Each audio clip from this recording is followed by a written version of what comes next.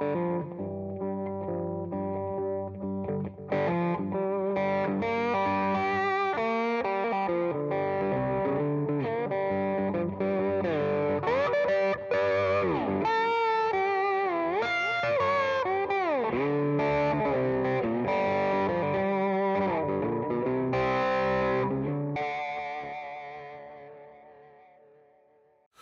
hello, friends, and welcome to the True Tone Lounge. Today, we're very honored to have a very special guest that we've been chasing him for years, and finally he relented.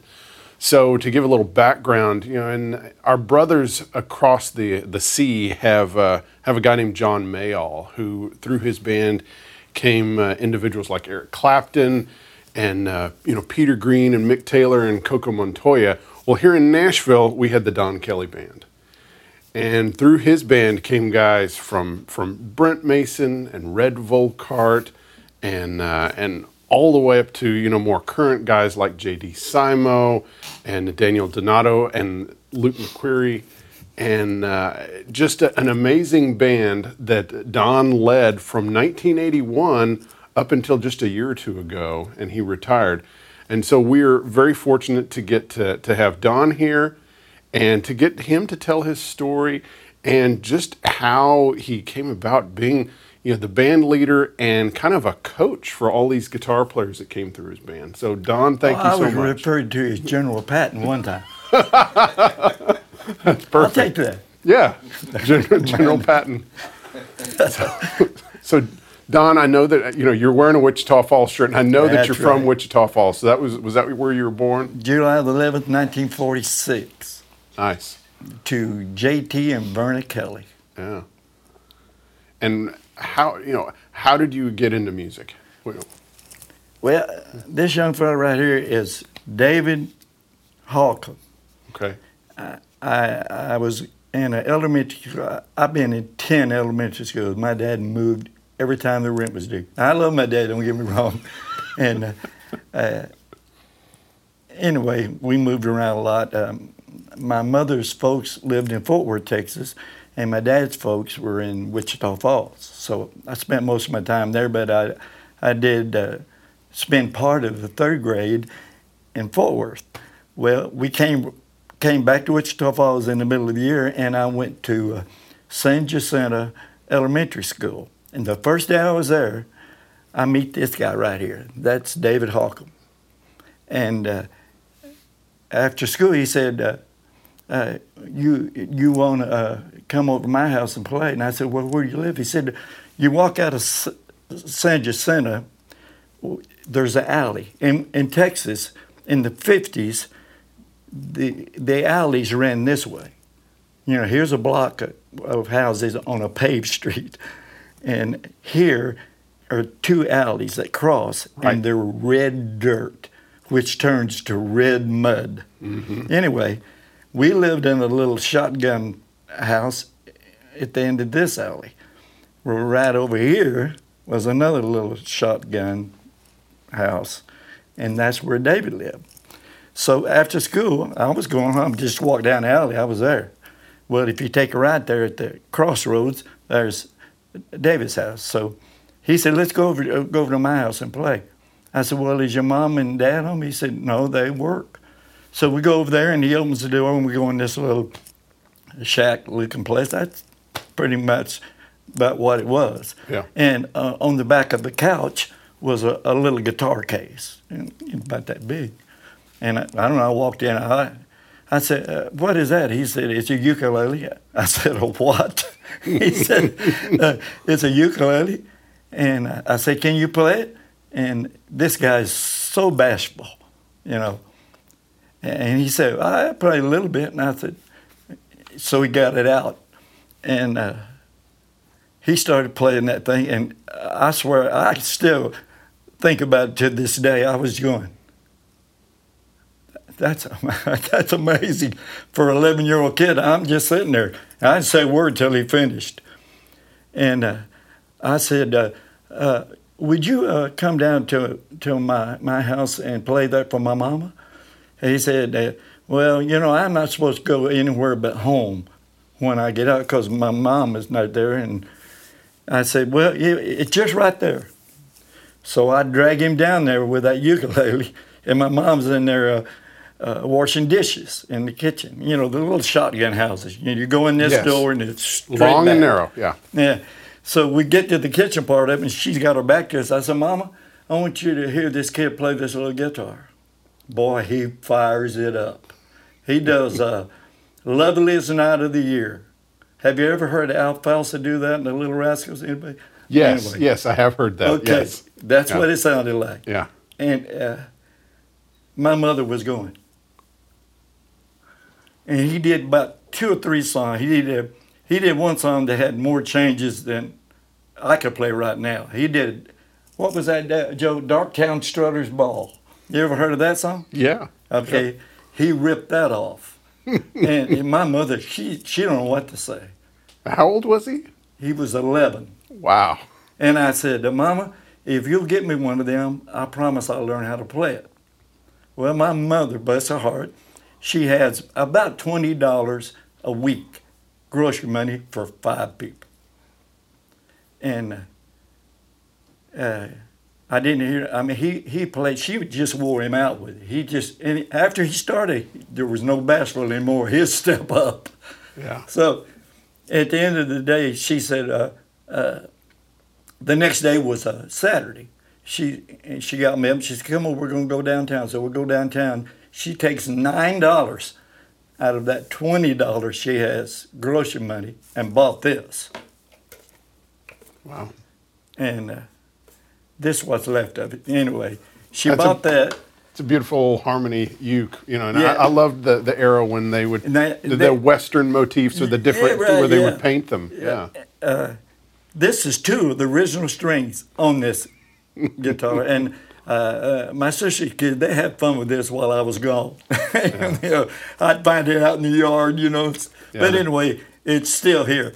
And this guy here, there wouldn't be anything. There's no telling where I would be, being poor like we were. You know, a lot of people. No telling where I'd ended up, you know. But he showed me how to play the ukulele. And each year, his mom would buy him another instrument. So the second year, all of this came from Sears and Roebuck's, and he got a mandolin, and his brother played fiddle. So he got a mandolin. So my mom bought me a Silvertone acoustic guitar. Nice. So we went and played Ragtime Annie and Wednesday Night Waltz and stuff on the mandolin. Well, a couple of years ago by, he gets an electric Silvertone guitar and a 212. I forget what it was. It might have been a Silvertone too. No reverb, but 212 amplifier. And he got a 2 pickup harmony guitar, and I got what's the little Fender with 1 pickup, Duosonic? Yeah, or the Music Master, or Yeah, it was the 1 pickup one. Yeah. I got that. And the first song he learned was Ventures, of course, Yeah. like everybody else. Well, he learned, his ear was phenomenal, so he learned the whole song. Then he taught me the chords, you know, Yeah. like this. You know, no, put your finger here, Don. You know, but he stuck with me through all of that. And then we got a little band, and we were trying to think of a name. His mother loved Clark Gable, and he had a movie out called The Misfits, Yeah. and we took that name. And it was me and him and a little drummer named Timmy Looney. He was way younger than us, but he had a full set of drums. And we would tote his drums from his house 3 or 4 blocks away and set them up in this little shotgun living room. Of course, David's mom and dad were working, and we'd go at the Venture songs, you know. And then we got in high school. We started doing the sock hop gym stuff and playing for somebody's birthday party free so we could play. And we added a bass player. Well, his grades got bad, so they wouldn't let him play no more. So we had to have a bass player. So I just quit playing guitar and started playing bass. Then we got a piano player, and he lives here. Dwight Scott was his name. Incredible B3 player he turned out to be later on. We went to that. And I'm making this real short because it's a long way to go. Dwight started with us, and the drummer was a rudimental champion that we had after the young guy. He was 2 years older than me, too. And we were all in high school. Dwight, what changed our life was the music back then. Booker T and the MGs, everybody had a B3 in Texas. Right. And that's 4 people picking that B3 up on dollies and carrying it up flights of stairs. Yes, I've moved one before. We didn't play without it. Yeah. You know, a 122 Leslie and a B3. That's because it's a sound. It's a wonderful sound. And I got to see the band after they left Bob Dylan in a club in Oklahoma City called the Sundowners. That was a changer right there. Yeah. So you saw I saw saw Hawks. the band in a room not a whole lot bigger than this. Yeah. Robbie Robertson, the whole thing. It was, and we were too young, me and David. We were 21. We couldn't get in there. Yeah. But the other 2 guys, they could get in.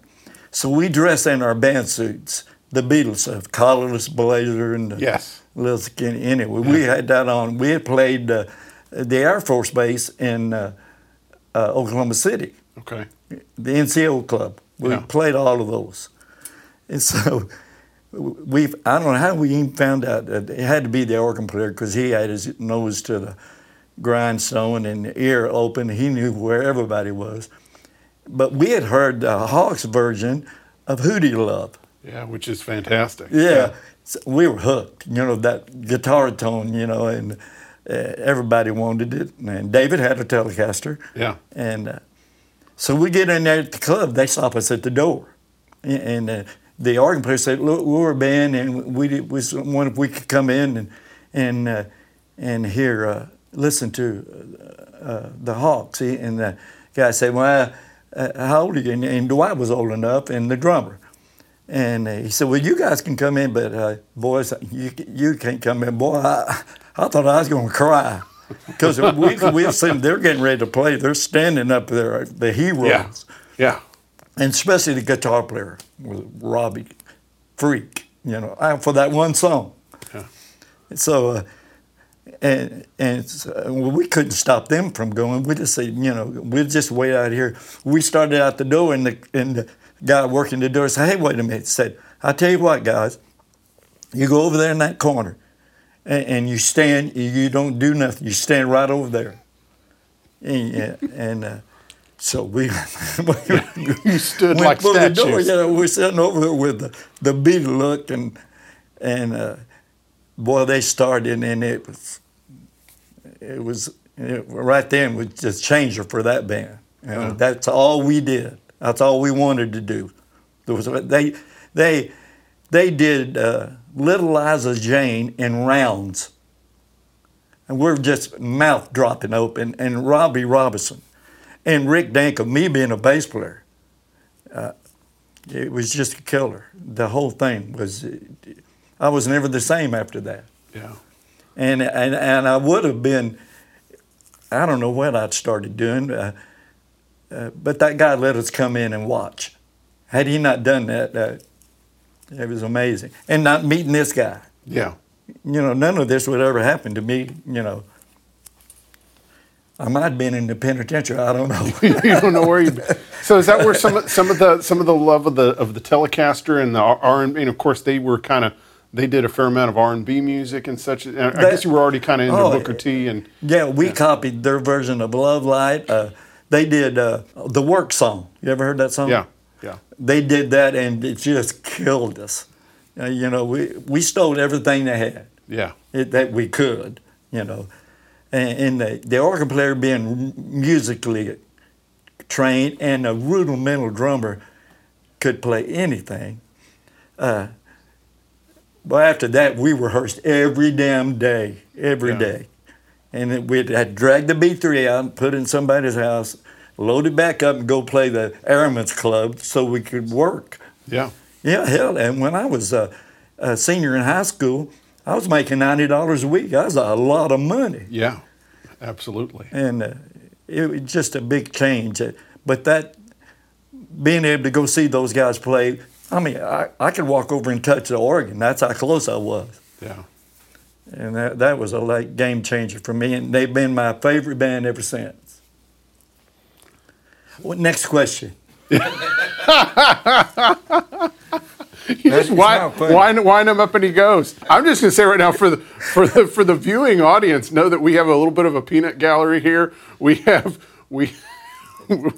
Don's, and still the Kelly's Heroes, bass player, Joe Fick, and we have his guitar player Luke McCreary, and of course we also have Say hi, everybody. Yeah, you just say hi. Yes, and we also have the True Tone crew here. So okay. Get us from playing kind of bass, playing R&B music, and get us into like playing with Joe Stampley and such. So get us there. Okay, well, there's some funny stuff before that, but we'll tell pass it. on No, that. tell it. I'm just kidding. Take it. Where was I? Well, the band. You had talked about the Yeah. band, and who doesn't love the band? And also, there's such different eras of the band because the era that you saw them at, they were this high-powered, and even R&B they were group. dressed. Yeah. And this comes to a Vietnam story. I'll tell you that. Okay, they're in Edwardian suits. And they've all got this razor-blended style back. I called it dovetail haircuts. I mean, Yeah. never out. Looked like George Jones' hair. Yeah. All of them. And no beards, none of that. Yeah. They all had pointed-toe Beatle boots. And we from then on, we dressed like them. Dressed like them every day. Yeah. It didn't matter if you're just going to the grocery store. You're going to. And what was the question? I lost my train of thought. No, it was, we were talking about the band and how they had the different eras. Of course, there was the era when they were the Hawks and they were playing behind Dylan, and then, of course, you have the transition. Well, you're talking about the guitar players they had. That thing they did with Hawkins, Ronnie Hawkins, that he taught them guys. Yeah. He told them what to do. Hell, Robbie Robinson wasn't even playing guitar. He was bass at first. Yeah. And he told them, it's showtime, boys. And he made them rehearse. He was a taskmaster. Oh, yeah. He was. Did you learn from that? Nah. When Brent and I were at the Coach, we rehearsed one day a week. We had to learn one new song on the club owner, Yeah. some slug piece of crap, but we did it, Learn one new song a week. That's not too bad. It's like you say that when I first heard them, that was my favorite. You Yeah. know. That was just awesome. And then, all right, from there, I played in a few different groups. So what happened was I got the guitar player, this guy. He was very smart. He was smart enough to know that he didn't want to do this for a living. I mean, we played the nightclub and stuff, and we made good money in high school. But after that, he went. There was a 4-year college in Wichita Falls, Midwestern. He went there. He wanted a degree in something. Yeah. And so he was in college. So he quit playing. Well, the Misfits, they kept the name. The organ player and the drummer, they kept the name. And they hired Carl Flick. Carl Flick taught me how to play Hideaway, or part of it. He's a big, heavyset guy, played the 335, monster guy. And he had a brother as a bass player. So they replaced me with his brother, and Carl played guitar, and the drummer had got this lead singer, Jimmy Harris, monster, Bobby Blue Bland, amazing singer. So they kept playing the military bases. Well, I'm in boot camp. I got drafted in 1967. And I get a letter in the mail. My mother said, son, you need to read this. So she handed it to me, and I swear, this is what that letter said. Your friends and neighbors have selected you. That was the first line, I swear to God. And it was a draft notice. Yeah. So, Your friends and neighbors yeah, have selected. that's what it said. That's not what you want. And it gave a date for me to get on a bus with 3 other guys from Wichita Falls, go to Dallas, do the physical. Of course, they just felt my forehead and say, you're good, bud. That's right. And, You're good to go. You're a warm body. I got sent to Fort Polk, Louisiana. Mm-hmm. And I had played that NCO club before that. Yeah. I knew Leesville, Louisiana.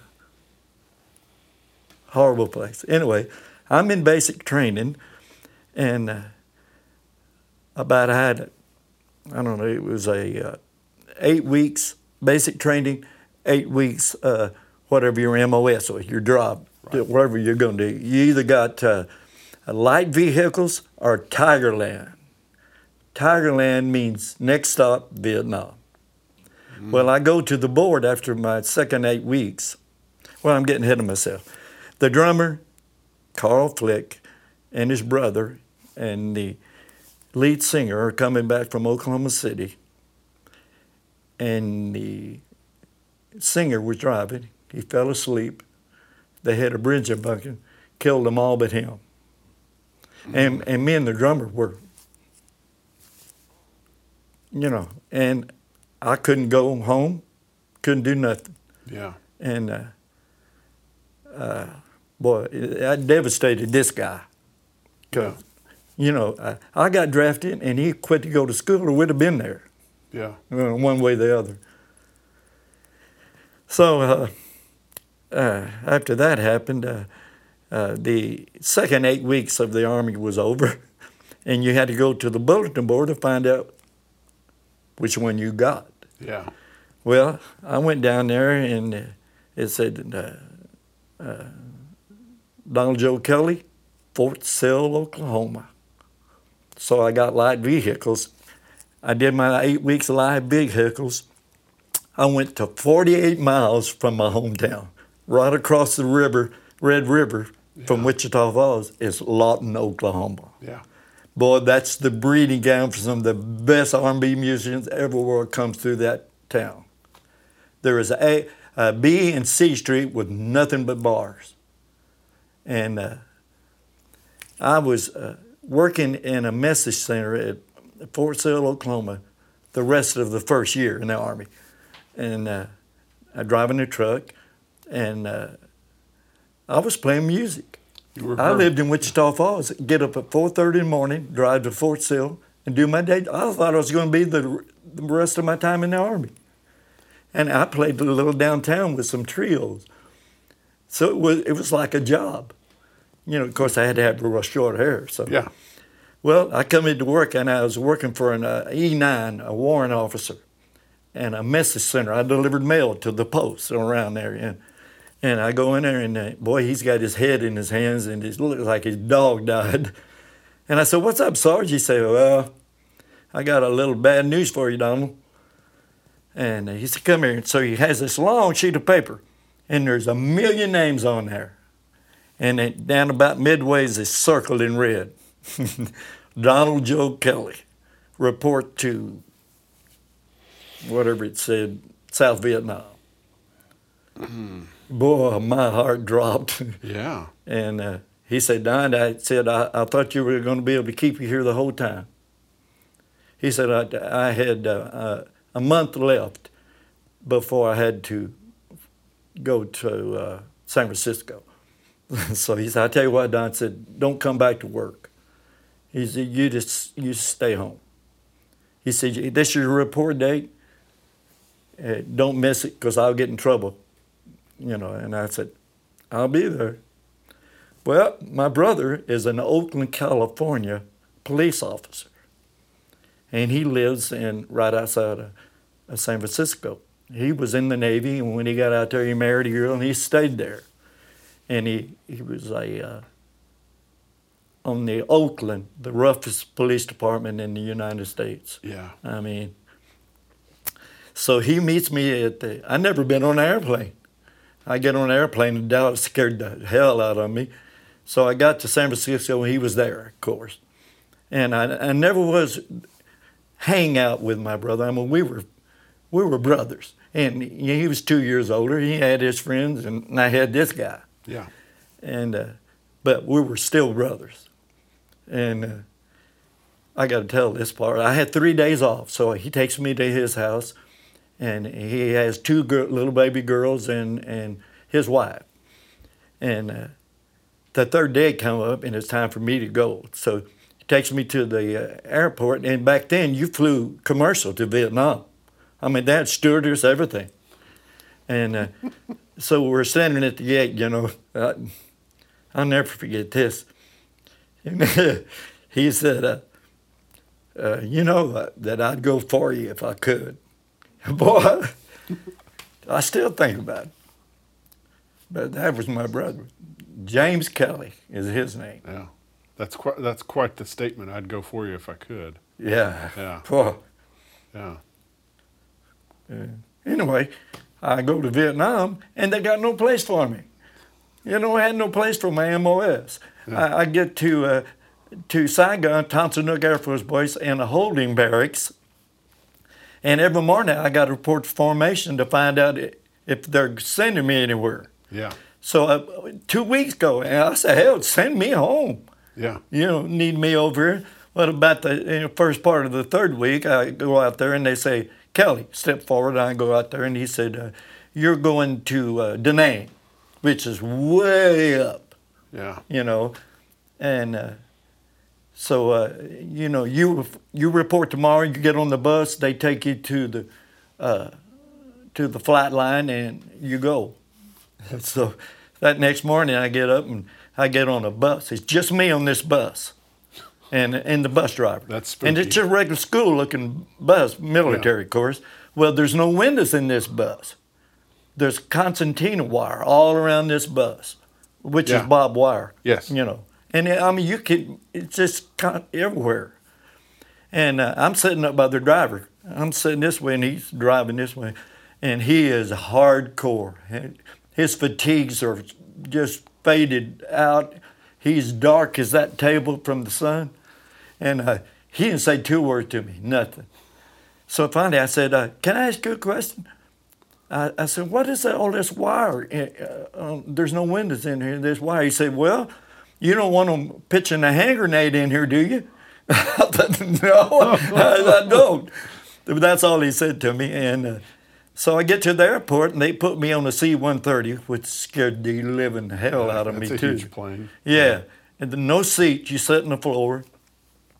And I go to Da Nang, which is further on up there. Which is closer to the bad Another action. holding barracks. Yeah. And I get in there, and I stay 3 or 4 days, and go to the next place. We don't have any place for you, son. So you're going back to Chu Lai. So backtrack.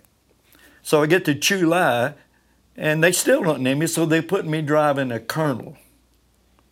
Oh, I hated that. Yeah. You report, you sit there in his office, which was a Quonset hut, and you don't budge unless he wants to go somewhere. Yeah. So you're just waiting on the bird. And he was the hatefulest man, you know.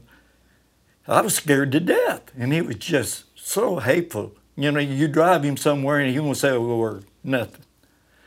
So the old sergeant that I had, he said, "Don, do you like what?" I said, "Hell no." He said, "Well, you know, he wants to get somebody else, a higher rank."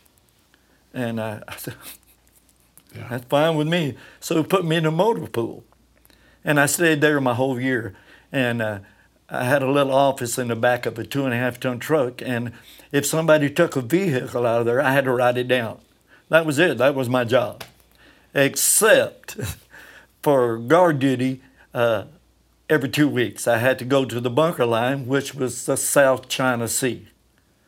Every I don't know, it might have been every 200 or 300 yards was a bunker, faced the ocean. And over here is tree lines all the way around here, you know, trees over here. And you had to go out there and sit all night. But, I don't have no war stories. I was fine. Well, that's good. Yeah, I don't have none of that Yeah. stuff. The worst thing I saw was body bags on the flight line. Now, I didn't like that much. That's But Vietnam, I was there. This Mike O'Neill and sent me a Rolling Stone. And on the cover was the band. You seen that cover? yeah. And I said, that ain't the damn band. Yeah, because all of a sudden they had beards and longer hair, and Well, I knew that I didn't even know they weren't calling themselves the Hawks yet. Right. This is 1967, the first part of 68 Yeah. in Vietnam. And the Rolling Stones, they're on the cover, they got the beards and hair. And I said, that ain't the band. And it said that they had music from Big Pink was out. Yeah. And so as soon as I got home, I got that 8-track. After I bought a 64 Corvette. My mother, I sent all my money home and she saved it for me. Well, that worked out well for you. But I put that CD in there and I thought, what the hell is that? Yeah, because it's so different than Yeah, what it they'd was been doing nothing before. like It was that. night and day. I wanted to hear Love Line and all Yeah. that. And I said, oh, hell, that ain't working. I don't like that at all. Yeah. And then I listened to it a little more, and I didn't become a fan for a while. Yeah. I was disappointed. I mean, heartbroken, and so was David. We wanted to hear that, and then I listened to it a little more, and the weight, and then finally I was hooked, and I got the chance to see them in Nashville. They played in Nashville without Robbie, and it was Levon and Garth and Rick, and they had the guitar from Arkansas. He played good. He played what was on the records. Yeah. And had another drummer. And when Levon would come out and play this man, and this other guy, and he was a good too. Yeah. And it was they could get 400 or 500 people in that building down on Second, and it was just a concert kind of place. Cement floor, no tables, none of that. And my girlfriend, who has been my lifelong companion since then, got me tickets. I was right down front. I mean, right there. And of course, Rick Dinkel was one of my favorites, being a bass player, and Levon. And then that was a highlight there. So I got to see him twice. Yeah. So you get back from Vietnam, you get your Corvette, you're listening to the band and stuff. So, and I'm assuming you get back into playing music. Yeah, I'm playing with a guy named Richard Young, another high school buddy, but he was a bass player. And he's since passed away a couple of weeks ago, but a lifelong friend too. And he said, now, we could do a trio. I said, what are we going to do, 2 basses? Yeah. He said, no, you can play enough guitar, you can do this.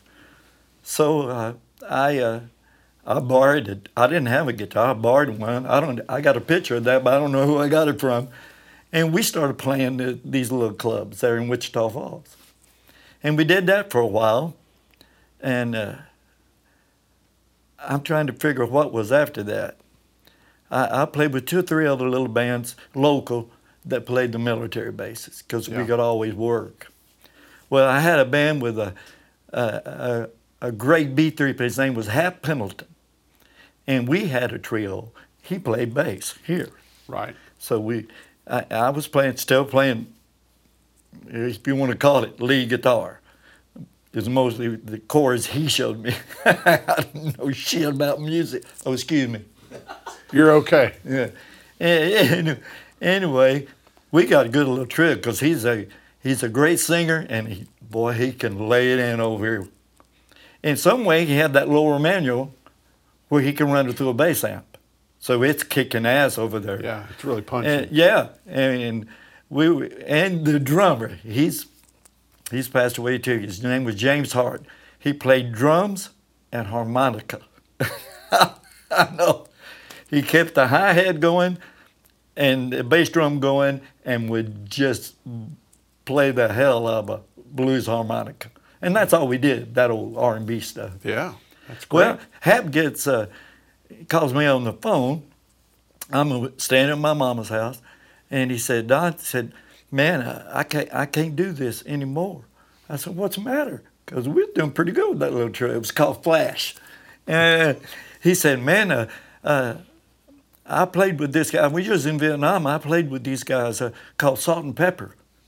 I said, Salt and Pepper. He said, yeah, they're an R&B duo, a black guy, a white guy, and a five-piece band. He said, and boy, they offered me a lot of money to come back on the road. And boy, that broke my heart. I was just getting home, and I was playing, and everything was going good. My hair was growing out a little bit. Yeah. And he was on the phone with this lead singer. Bill Bagby was his name, black guy. Played every instrument on the bandstand and told you when you wasn't playing it right. He was an incredible musician and dance and sing. Anyway, he calls Hap back and says, Hap, I need you to come, but the bass player's leaving. Do you know any bass player? And by then, so I'm getting ahead of myself again. After I first got home, Mike O'Neill calls me. He's playing with Jerry Don Fisher. Jerry Don Fisher is who they hired to take David Clayton Thomas's place with Blood, Sweat, and Tears. Right. You know, he got deported. Well, Jerry Fisher ended up in that band. Well, anyway, Fisher had a band called the Night Beats. It's another Hawks thing. Here's what they had. Jerry Don Fisher was the lead singer, red-headed, freckle-faced guy he's from Texas, but he lived in Oklahoma City all his life. The best R&B singer I ever heard, the best. Anyway, he had a B3 player, Larry Judd Pierce, played B3, left-handed bass, and he had trumpet, tenor sax, and trombone. That's it. That's the band. No guitar, no bass. Incredible band. We followed them like we did the band, everybody. And I saw him in Dallas 2 or 3 times. Well, while I was in Vietnam, Mike O'Neill gets the guitar job, still no bass. And he sends me a letter right before I ETS'd out of the Army. Hey, I'm playing with Jerry Fisher. And I'm going, unbelievable. And so I get home, I'm playing with Richard, and we're doing the club thing. And I got ahead of myself. I don't remember the order. That's and fine. he said, boy, Bill Bagby says that he needs a bass player. He said, I got to call him back. And I said, well, so you're going for sure? He said, yeah. And I ain't got a job. I'm living with my mom. I said, well, what do you think? He said, let me call him back. He calls him back and said, hey, Bill, I've got Jerry Fisher's bass player in here, because I'd got the gig with Fisher. And Mike O'Neill calls me first and says, I'm getting ahead of myself. I'm getting them backwards. I played with Fisher in the Night Beats before Salt and Pepper. That's what I'm getting backwards.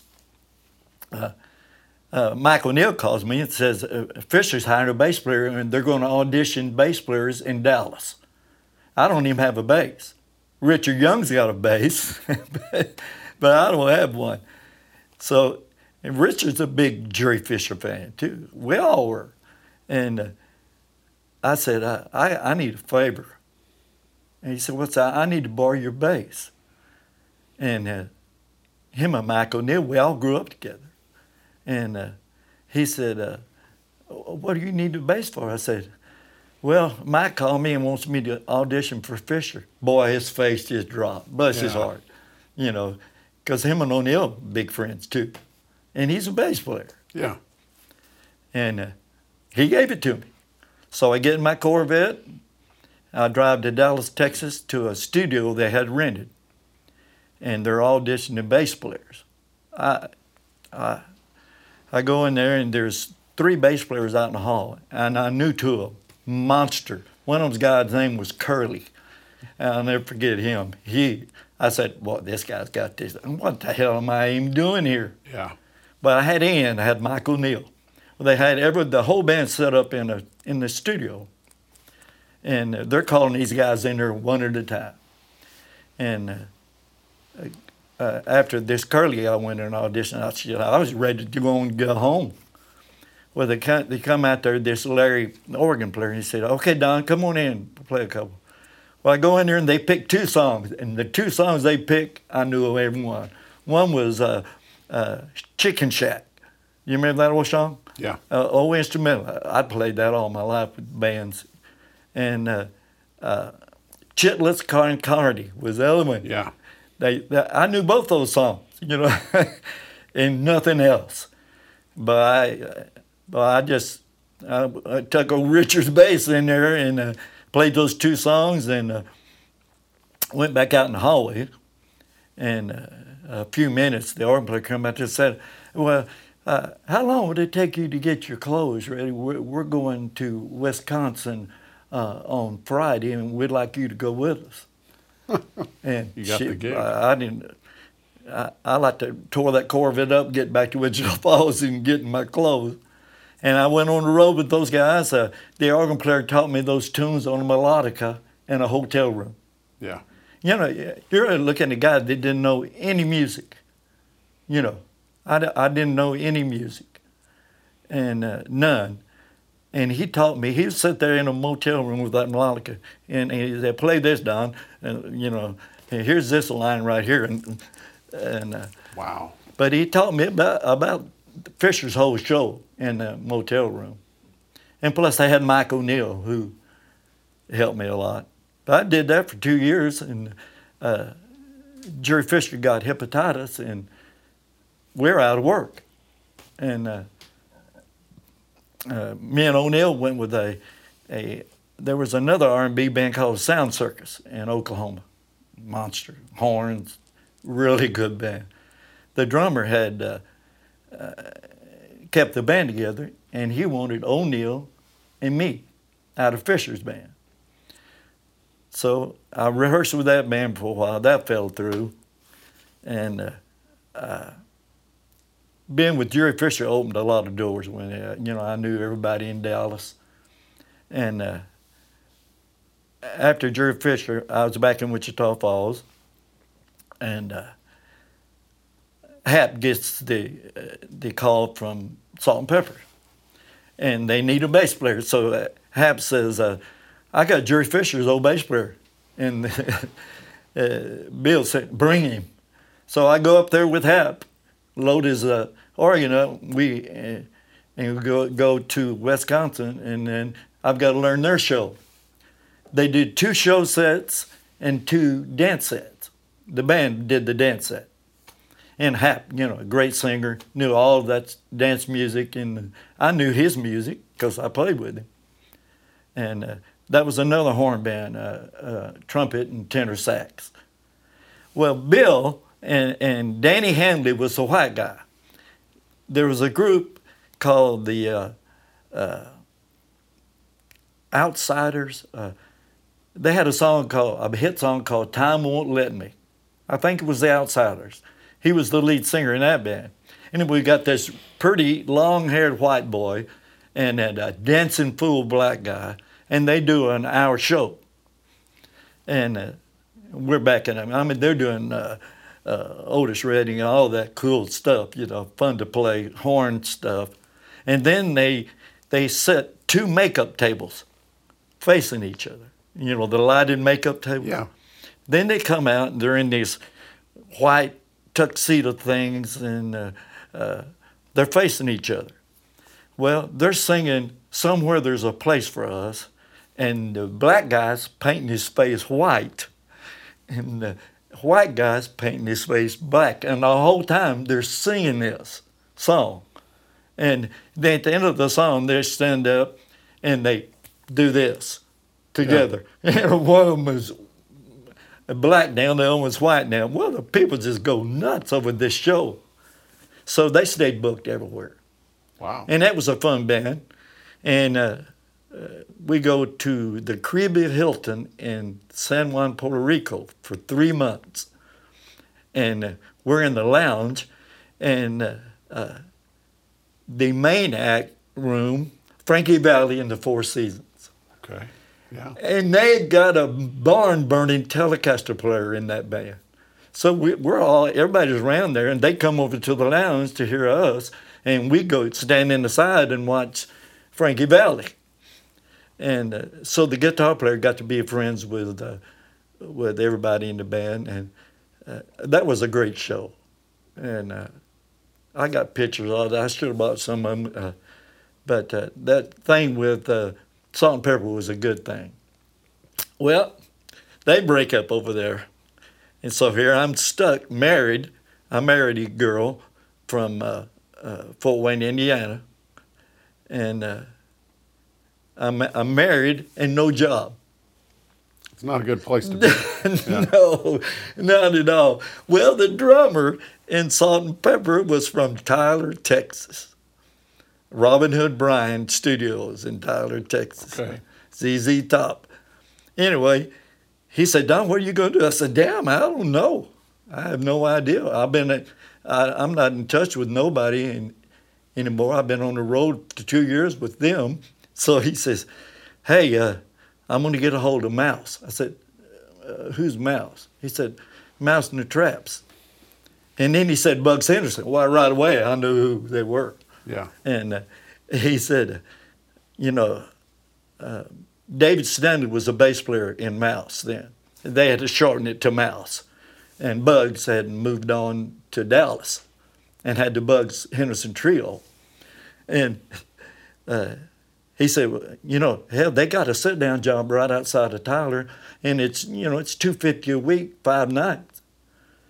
I said, shit, sign me up. So I fly from Puerto Rico to Fort Wayne, Indiana, and that's where my wife lives at the time. And I got very little money and no car. Her dad gives me his dad's 62 Buick that he never drove. He inherited. He said, Don, you can take this car down there, and when you get settled, I'll come and get it. So I pack her up, and we go to Tyler, Texas. I didn't know anybody but Nardo Murray. That's the drummer, and he is a character. This guy is a great drummer. And me playing with Jerry Fisher, who Mouse knew, and Salt and Pepper, he also knew. He just took me. He said, bring him. Yeah. And it's the second job I got on somebody else's recommendation. So we get down there, and it's a pretty damn good band. And, of course, I didn't know any of their stuff either. But Mouse, he takes me to his house and shows me everything I need to play. And David Stanley, I got to say something about this guy. He's one of the best Fender bass players I ever heard. I mean, bass up here and just wears it out. He's a monster. But he moved to Dallas at that time. So I take that bass gig, I play with Mouse. Well, we get the big gasoline crunch. Couldn't get gas. Right. So we couldn't get to Dallas to play. We couldn't get to Shreveport to play. Well, Joe Stampley's got a hit record. And Mouse played with him in the Uniques.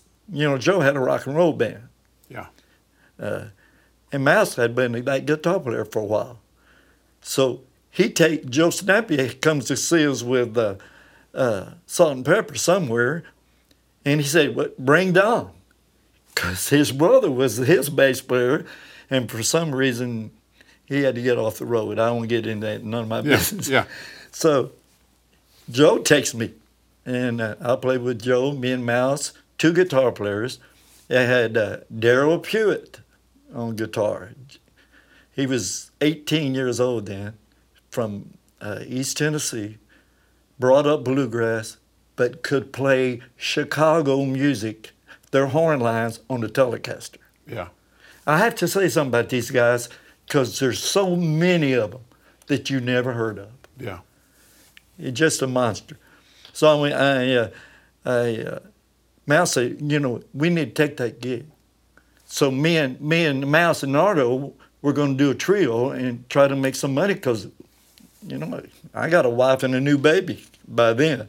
Corey, that was my son, who now lives in Florida, where I live, in Gainesville, who built his house in Dallas. I got to say that about my son. He built me a house. A gift. What's that? Well, about your Diet Coke. Oh, hell, I can use that. Oh, I definitely got to have that. That's awesome. Yeah. Amazing. Yeah. That's great. Last time me and JD went fishing, he had got Jimmy Vaughn's album. Yeah. Remember that? Oh, yeah. Hold on, let me Yeah. fix your mic there so it's not. Oh, there you I'm go. sorry. You're good, yeah. you're good. That's that's everything he's ever done. That's amazing. On Thank CD. you very much. On I CD. appreciate that. And there's some cool shit in there, but there's a magazine with all his cars too. Oh, yeah. It's really yeah. cool. So And his boots. and his Yeah, right. but no, That's awesome. Yeah, right. I've actually been here the whole time. Is that right? He's been hiding. I'm trying to remember that. I'm great. Have you really been here the whole time? Yep, I was in there. I've loved hearing it all. What's in the box? It's a Jimmy Vaughn box set. Yeah. Oh my God. Yeah, I got to hold this up and tell them about this. Oh yeah. Oh, it's cool. But yeah, but it's cool. It looks like an old Fender amp, and there's 5 CDs in there. Oh, great. And there's even the first disc is stuff from even before the first Thunderbirds record, Really? and it's the original band, and it's just what can you say? Yeah, yeah. It's the best there ever was. No, I figured Diet Coke and Jimmy Vaughn, 2 things I know he'll love. Getting to see the Hawks and getting to see Stevie Ray twice, getting to see all of those great players from that area in Dallas and Fort Worth and Wichita Falls and Oklahoma City.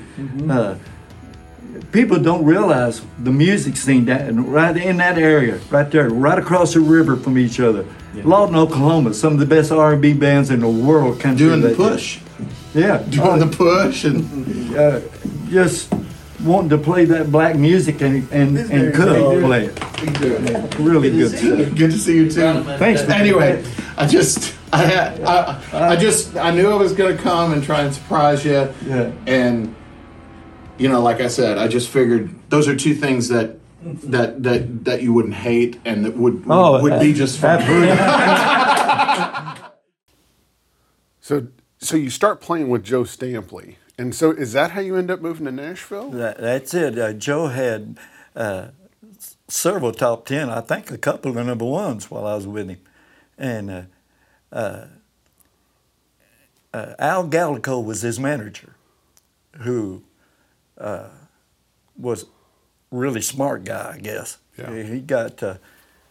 He saw something in Joe and took it up. Anyway, Joe said, guys, I'm moving to Nashville, and if you want to keep the gig, you got to move. Well, my wife's folks from Fort Wayne, Indiana. She's all about that.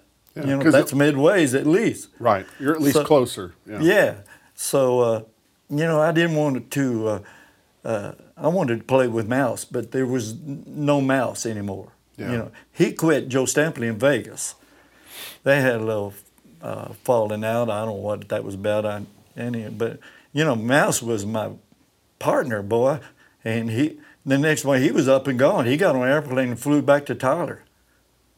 And of course we had 2 guitar players, so we still played. But boy, I didn't know what to do when Mouse left. Yeah. Because we were like that every day with fishing or playing or Mouse is a character. Yeah. So tell me about you had really gotten into R&B music and you were playing bass, and then all of a sudden you're playing with a country artist and you're moving to Nashville. And that just seems like a certain level of a little bit of culture shock there. Well, I grew up from Texas. My mother, big Bob Wills fan, big time, and my mom and dad 2-step. And they loved country music. I didn't like it at all back then. There's a funny story. There's a country singer. He's a legend in Wichita Falls. Played around, and his name bothers me, but we would run onto this guy in a music store. We'd all hang out, look at whatever was new. But he would come in there, and he would come up to us, and he wore those old baggy dress pants, you know. He'd have a pocket full of change in there, and he'd come up and rattle that chain in, and he'd say, "You boys play some country music, you ought to have some of this too." He made fun of all of us. You'd be big time like me if you just... You can't get nowhere playing that crap. So you moved to Nashville. So what year is this? I think 75 or 6. Okay. And I moved here. I had a new baby. He was a little bitty guy. And we got a little house out by the lake in Nashville. And my wife, she could get a job anywhere. Yeah. And she went to work, and I was gone from Thursday to Monday most of the time with Joe. He was hot. Yeah. You know, and then the Mo and Joe thing was really going. Right. Mo Bandy. And when that hit, I got to do the Grand Ole Opry, and one part I got to sing Mo's part on some show. You know, when Mouse left, it just wasn't the same. But this Daryl Pewitt guy I tried to tell you about, he was just a monster musician. Just one of them guys, if he could hear it, he could play it. Wow. You know, he was really good. And he turned out to be, he went back to school, and I think he's a school teacher. But East Tennessee boy. Great player. And Joe Stampley, I'm done with Joe Stampley, so I'm out of work again. And I'm thinking about calling Mouse and going to Texas. I did a single downtown on Broadway for Robert Moore, who at that time, the Merchant Hotel, you know where the Merchant restaurant, it was a hotel, a flea bag. Robert Moore was the manager. And again, this is the Robert Moore that you get the name Roberts That's from. right. Okay. Yeah. But he didn't own nothing. He was just a manager and a bouncer, and he would bounce you. Anyway, but he liked me. He was a good man. He knew who I was, and I was. I just can't get the order right of things happening. There's so much. Well, let's just get up to the Stagecoach then. You know, like, so you kind of played a variety of you know, playing as a single or in little groups, and so you get to the Stagecoach, and Brent Mason's already in the band, correct? Yeah, that's where we have to start at. Mike Smith was his name, the drummer. It was his gig. I'd met him down at Demon's Den, which was, here's a Merchant Hotel. Mm-hmm. Next door is a shotgun bar where everybody that had a road gig showed up to jam on Mondays because they would come in off the road on Sunday, all of them. Jimmy Dickens, you know, all of his band, Ernest Tubbs band, all the time down at Demon's Den. I stumbled in that club one night, and I was befriended by this drummer who sings incredible. He lives in Oregon. His name's Mike Smith. Hell of a drummer and a Merle Haggard singing fool. Anyway, one of the guys that was jamming that night said, "Don, come on up and sing." So I sang a Merle Haggard song.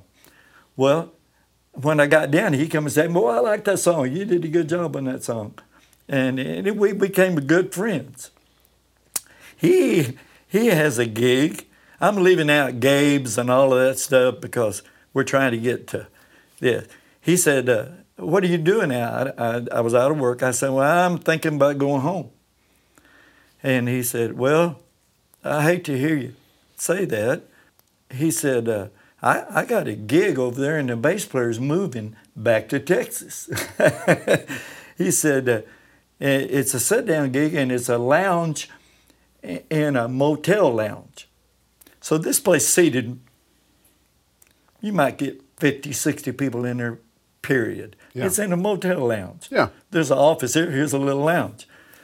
So he says, you come out there and play, it's $250. And you can work on Sundays if you want to. So I go down there, and it's me, Brent Mason,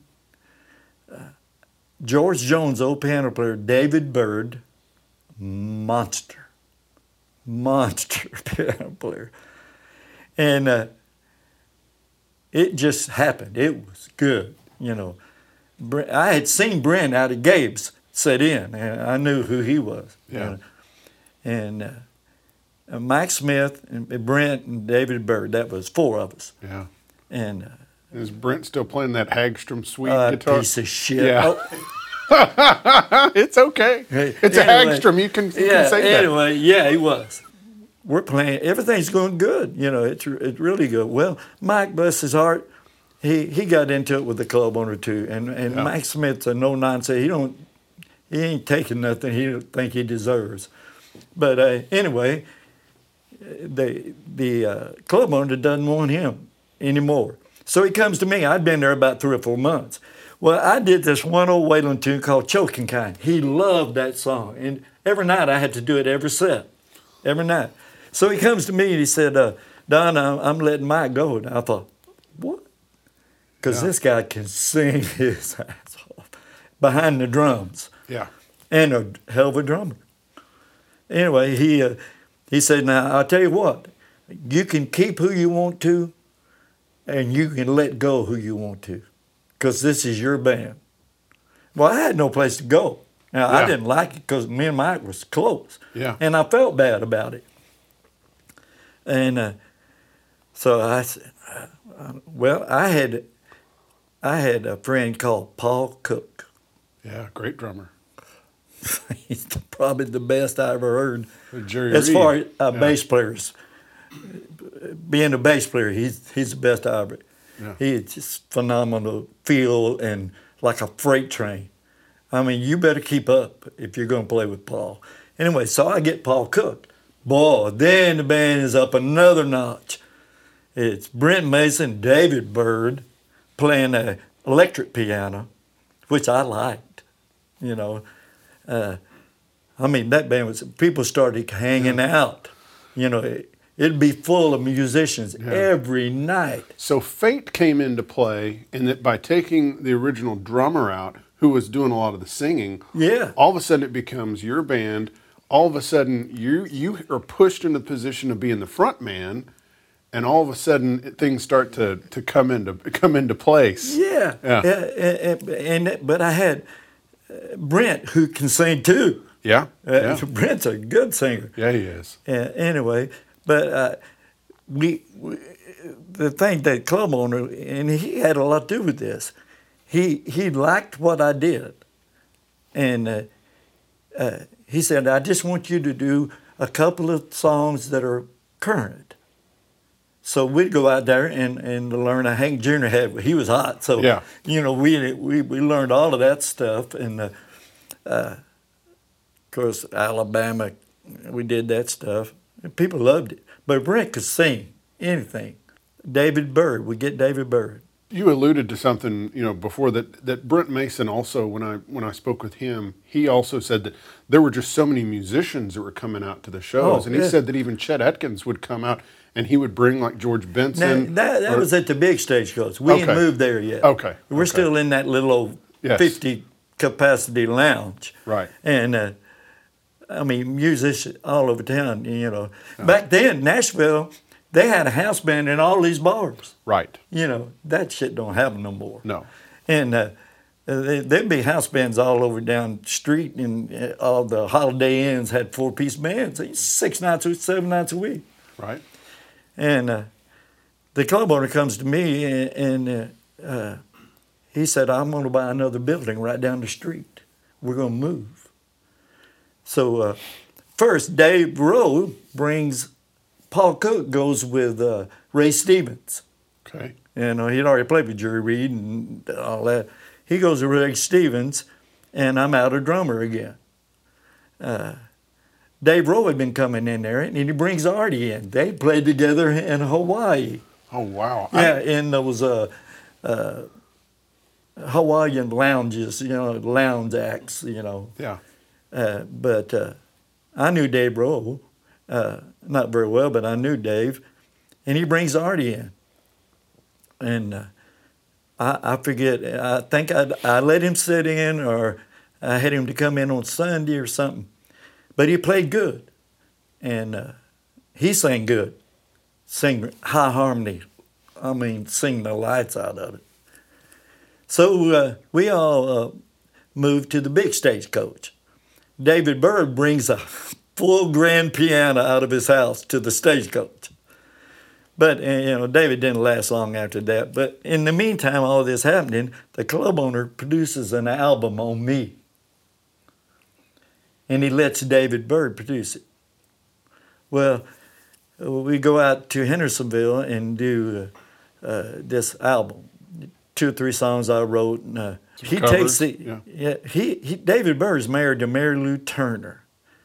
All the duets you hear with Whispering Bill Anderson, Okay. that's Mary Lou Turner on a couple of the hits. Yeah. And he also had another lady sing with him. Anyway, Byrd says, I'm going to get you a deal, man. I know them all. Yeah. So this club owner spends, I don't forget, $7,000-8,000 for this session. And I'm green as gourd. I don't know anything about that. Yeah. I don't even want to do it. But, everybody thinks, one record and I could make some money. I was just getting used to being out front and saying, do this, don't do that. Yeah. You were just learning how to be a frontman. Yeah. And it sounds like this album that you were creating, was that something more to have stuff to sell at the show? No, or I something thought like I was going to be a star. Okay. But then you were thinking this is kind of like this is to help me get a deal. Right. Okay. Right. I got you. So I go out there and do it, and I'm embarrassed. I don't like what I did, but they did it, and they used a couple of a steel player that was a session player and a guitar player. I don't remember the names because I never cared for what they did, so I don't remember. But I didn't hear nobody. He pitched that album, he said, and didn't get no. Didn't shake no bushes, I guess. Nobody wanted it or whatever. And so I forgot about it. Well, he leaves the band. So I get Paul Hollowell. He played with me for a while. And I had Drew Sexton on keyboard. He passed away, bless his heart. He and David Byrd are from Oneida, Tennessee. Okay. The gospel piano players. Monster, both of them. Yeah. And then it was me and Brent, and Brent wanted me to quit playing bass and get Jimmy Carter. Yeah. And he said, Don, Jimmy plays fiddle. Boy, I said, all right. So I get Jimmy Carter, and he can play fiddle, but he don't like play fiddle. Jimmy's a real laid-back guy. He don't step up. He's just real polite and real laid back, but great musician. So I got Jimmy Carter on bass. I'm playing acoustic guitar, and Artie on drums, and Drew Sexton on piano. Man, that's a hell of a band right there. Yeah. But we're doing covers. Yeah. And so Brent was the reason that you switched from bass to guitar. Well, no, I'm not blaming him. No. But I wanted to stand up front. Yeah. I don't want to be stuck on the bass. You can't make no mistakes on the bass. You can't talk and yell and talk to the crowd and play bass at the same time. It's hard. I could drop the acoustic guitar a couple of chords nobody knows. Right. Yeah. So I did that, and Jimmy Carter, he brought a lot to the ball game. He was such a monster, but this thing here was in. Oh, the slapping and popping. I hated that shit. Yeah. Because I couldn't do it. I like that. Yeah, that was a simple. But boy, he could wear it out. Yeah. And him and Brent, they did Billy's Bounce, and they twinned it. Wow. He played that on the bass. And then we did Devil Went Down to Georgia. He played the fiddle. Well, we didn't lose nothing because I had a bass. I kept it set up. Yeah. Anytime Jimmy played the fiddle, I played bass. All the 4/4 shuffle things, Jimmy kicked them off. Heart Over Mind, all of that old good Ray Price stuff. Yeah. Yeah. And people loved it. They're two-stepping their ass off around that little. Yeah, people love the fiddle. But especially on- Jimmy's not a 6-note weaker. Yeah, he didn't like that. And plus, he was getting a few sessions. Yeah. Because of his great steel player. His brother, Gary Carter, plays Yeah. with Marty Stewart and Marty's wife. Yes. But after Jimmy left, I got another great singer, Rod Helm, Yeah. he played with the Cats, Nashville Cats. Wow. Rod Helm, great band. And he's singing like a bird, boy. And he played in the band about a good year and a half. And then I'm starting to switch guitar players. Right. This is a great story. Larry Lee, Mel Tillis's bass player, he's hanging out at the Stagecoach. He loved Brent. And he got to be a big wheel because he managed Lee Greenwood. Okay. He heard Lee Greenwood in Vegas and got him to come to Nashville. So he got big time. Well, all the demo session stuff, he said, man, we got to get this Brent Mason. So Brent starts getting this work from Larry. I mean, he's working every day and then playing every night. Yeah. That didn't sit too well with his wife. So Brent, he had to quit. You know, he couldn't do both and keep his family life together, I guess. Yeah. So and I want you to hit upon, because this story's been told a bunch, but I mean, there's the story of how, the guitar. The guitar, just in, what's your side of the story in that? Yeah, I don't remember like he did. I had that guitar first. I was using it on Sunday nights. Yeah. And because I played guitar on Sunday night, and I think I had Becky Henson playing bass and singing with me. I think that, I don't know, she knew more than me. And we had another piano player, and God forbid I can't think his name because he was another monster. Oh. Yeah, but I just can't think of him. You've done great. So, I mean, you've rattled off a million But names. there's one thing about this guy I got to say. He played electric cordless piano, the one with the reeds. Yeah. He put a 5-string banjo on top of it. In the middle of truck driving, man, he quits playing piano and picks up the banjo and just burned it. And he worked for a little while at the little Stagecoach, me and Becky.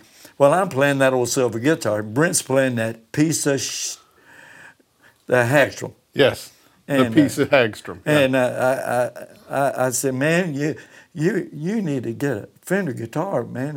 You're a wonderful player, but this ain't gonna take you nowhere. You got to get a Telecaster. And so I think he started using mine. Yeah. And he finally used it more and more. Well, I found a bass I wanted out at. There was a music store in town. There was 5 of them. They were everywhere.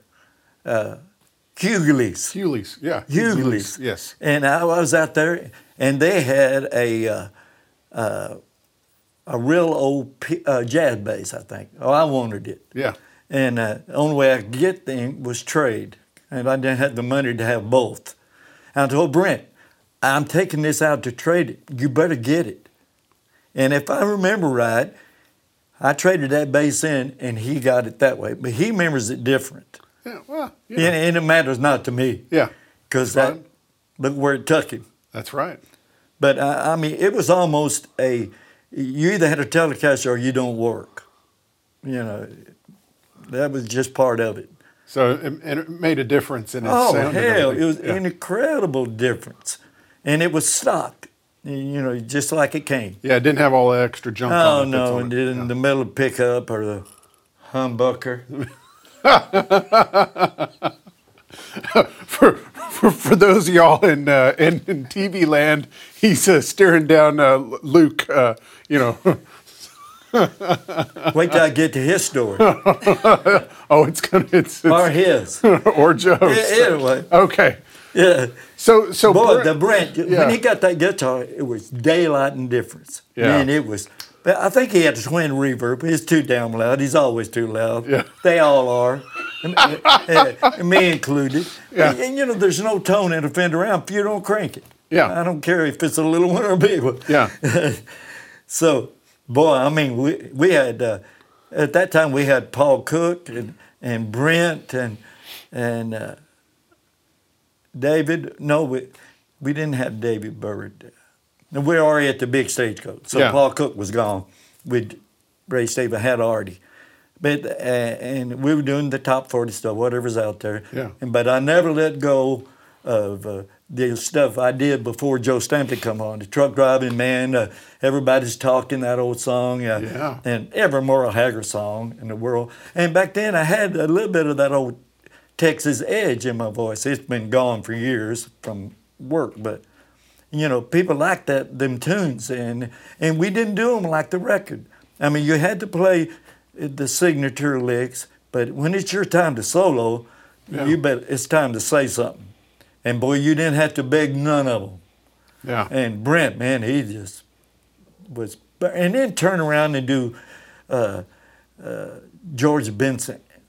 The first time I heard him scat over the microphone, I was going. Yeah, and it was really a good man. Drew Sexton. He played bluegrass, but he played his solos with one finger. I mean, he's this kind of piano player with that bass line up your ass, you know. But when he's doing the bluegrass, he's like a damn guitar player. But you couldn't lose Drew Sexton. He was right there. Yeah. Another sing like a bird guy. Yeah. One thing you hit upon, you were saying Brent like a twin reverb. So at some point in here, I hope we're able to get upon how much that where your repertoire starts kind of coming together as far as the song choices, and then also how you would tell guitar players like, you know, that amp's too loud, or or you get the right amp or tone, because you've always been into tone. Well, if I get any flack from the guy we're working with who's paying the bills, you know, if it gets too loud, you know, and it was always too loud, but, you know, I wasn't going to sacrifice too much. Yeah. You know, if it don't sound good to me, it don't sound good to anybody else. And me being around the Michael Neals and the Bugs Hendersons and Ronnie Weiss and Mouse and you either going to have a crowded club that come to hear these guys play, or you're going to have a shit band and you ain't going to make no money, and neither am I. Yeah. And Lower Broadway's completely different from the Stagecoach now. We didn't have a tip jar Right. the Stagecoach, you know. How does the kind of the Telecaster and kind of Fender amp kind of become the model of what you kind of push the guys toward, just like you did kind of with Brent and others, that kind of becomes the idea? That would be with all the way back to this guy. Yeah. Yeah, the first thing he got was first good guitar he got was a 62 or 3 Stratocaster. Yeah. And we saw Robbie Robinson. He had a Telecaster. Right. So he traded that some bitch in the next day, I guess. He got a Telecaster. Yeah. And everybody was going to him. Nashville, they were going to him too. Yeah. The chicken picking, that's all started. Roy Buchanan, those guys, they took that Telecaster. Yeah. And But like a guy like JD, when he joined up the band, he had like Dr. Z amps and stuff like that. And you kind of said, hey, let's get a Fender. Yeah, he went to see Red in Austin. Yeah. And he went to that little music store and he bought that deluxe reverb. Yeah. And when he came back, it was a no-brainer, man. And he quit using a lot of gadgets because you turned that something, but you didn't need it. Yeah. Now, JD's a monster tone guy. Yeah, no doubt about that. And Copycat over here is a monster tone guy too. Yes, he is. He paid attention. Yes. When we get to him, I got to tell you that Yeah. story. So okay, so let's get back kind of in the timeline. So Brent leaves, and then you start. Oh, you start here's having the guy. yeah. The next guy comes. All right, Barbara Mandrell. She had a car wreck. Oh yeah. Yeah, a year she was off. She had a guitar player from Richmond, Virginia, named Sid Hudson. Yeah. Bebop fool. But he also loved country music. He played steel guitar in Telecaster. He played steel guitar with a flat pick. Oh wow. Oh, yeah.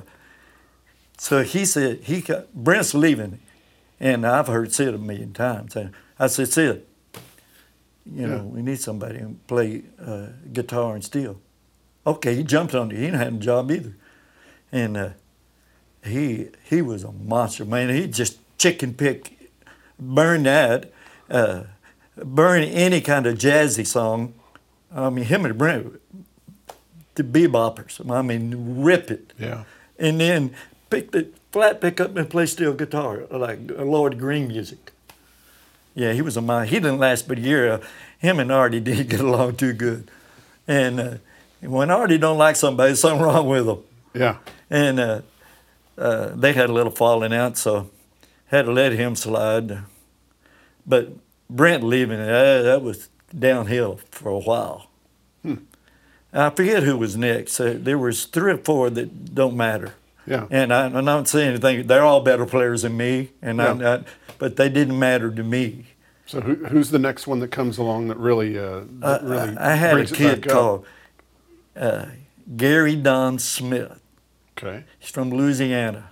He was, he might have been 18 or 19. Paul, he was a rip-roaring monster. Telecaster. He's from Louisiana. He sang.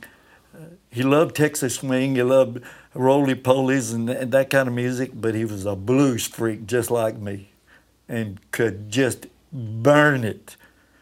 He was wonderful, but I don't know if he drank too much. I don't know even what happened to him, but he had a little trouble with his girlfriend who was a waitress there, and they didn't want him around anymore. Yeah. So I had to replace him. The next one that really makes me think a lot of was Walter Garland. He's from California. He graduated from that guitar school. What is the big... GIT. Yeah, big into that. Another monster guy, incredible. He played, and I loved this guy, and a great guy. But he got a chance to go with a star that had #1 records, and I don't know what happened to him. He moved. And I'm trying to think who's next. Troy Lancaster played. He's a good guitar player. Real good. Another one. Anyway, let's move on to the singers' night at the Stagecoach.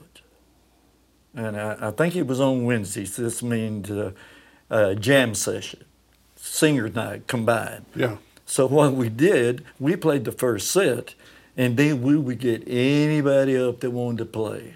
Yeah. Because If you knew all of the happening now girl songs, you could play. Yeah. Because we wanted down. Yeah. And we did the first set, and we had a couple of bass players that knew every damn one of them. Bingo, Yeah. we got them up right then. Right. And they stayed. So all the girls could come up and sing their Called out Patsy Cline, and they could play it. Right. And the same with the guitar player. And it used to be a fight to see who could get down first. Yeah. Because I was always first because I'm the MC. I'm out of there. Yeah. Because then you can have a drink or you can just hang out. Yeah, but you had to kind of sign up to get up and play. No matter who was singing, you could play. So Red Volkart comes in there, and he's fresh from Texas. He spent some time. He left California. Well, you know that story. Yeah. He was in Canada. Yeah. He goes out to California. Now, he goes to remembers Texas. this different to me. Yeah. No, I want to hear your version. He comes in there and he signs up or let me know that he wanted to, and he's sitting way at the back of the room. He's sitting there by himself, and I go through everybody, and it's the last set, you know. And to be honest, I did kind of forget about it. But I'm real critical, you know, when I first meet somebody. You know, people that ask to sit in, normally I don't, I don't fool with. But anyway, he's sitting back there, and I felt bad. We had to get back up there, the whole band, because everybody was done.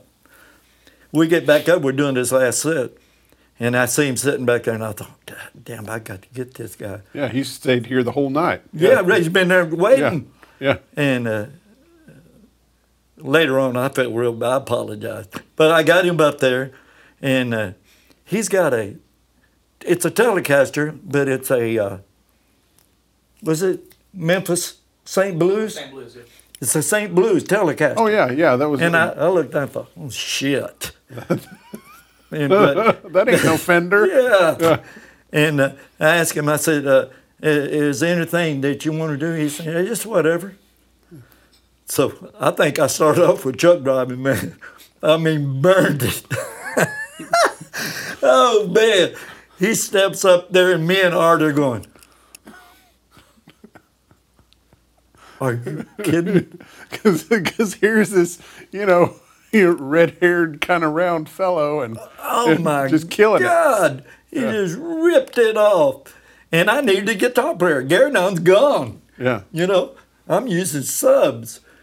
And I forget the songs that we did. It's been so long, but I said, man, this is ridiculous to find this guy.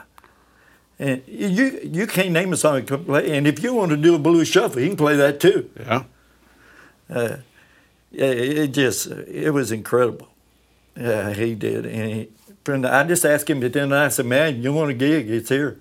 Yeah.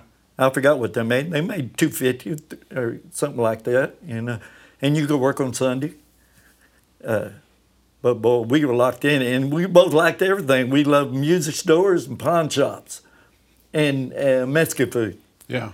So we palled around every day, me and Red.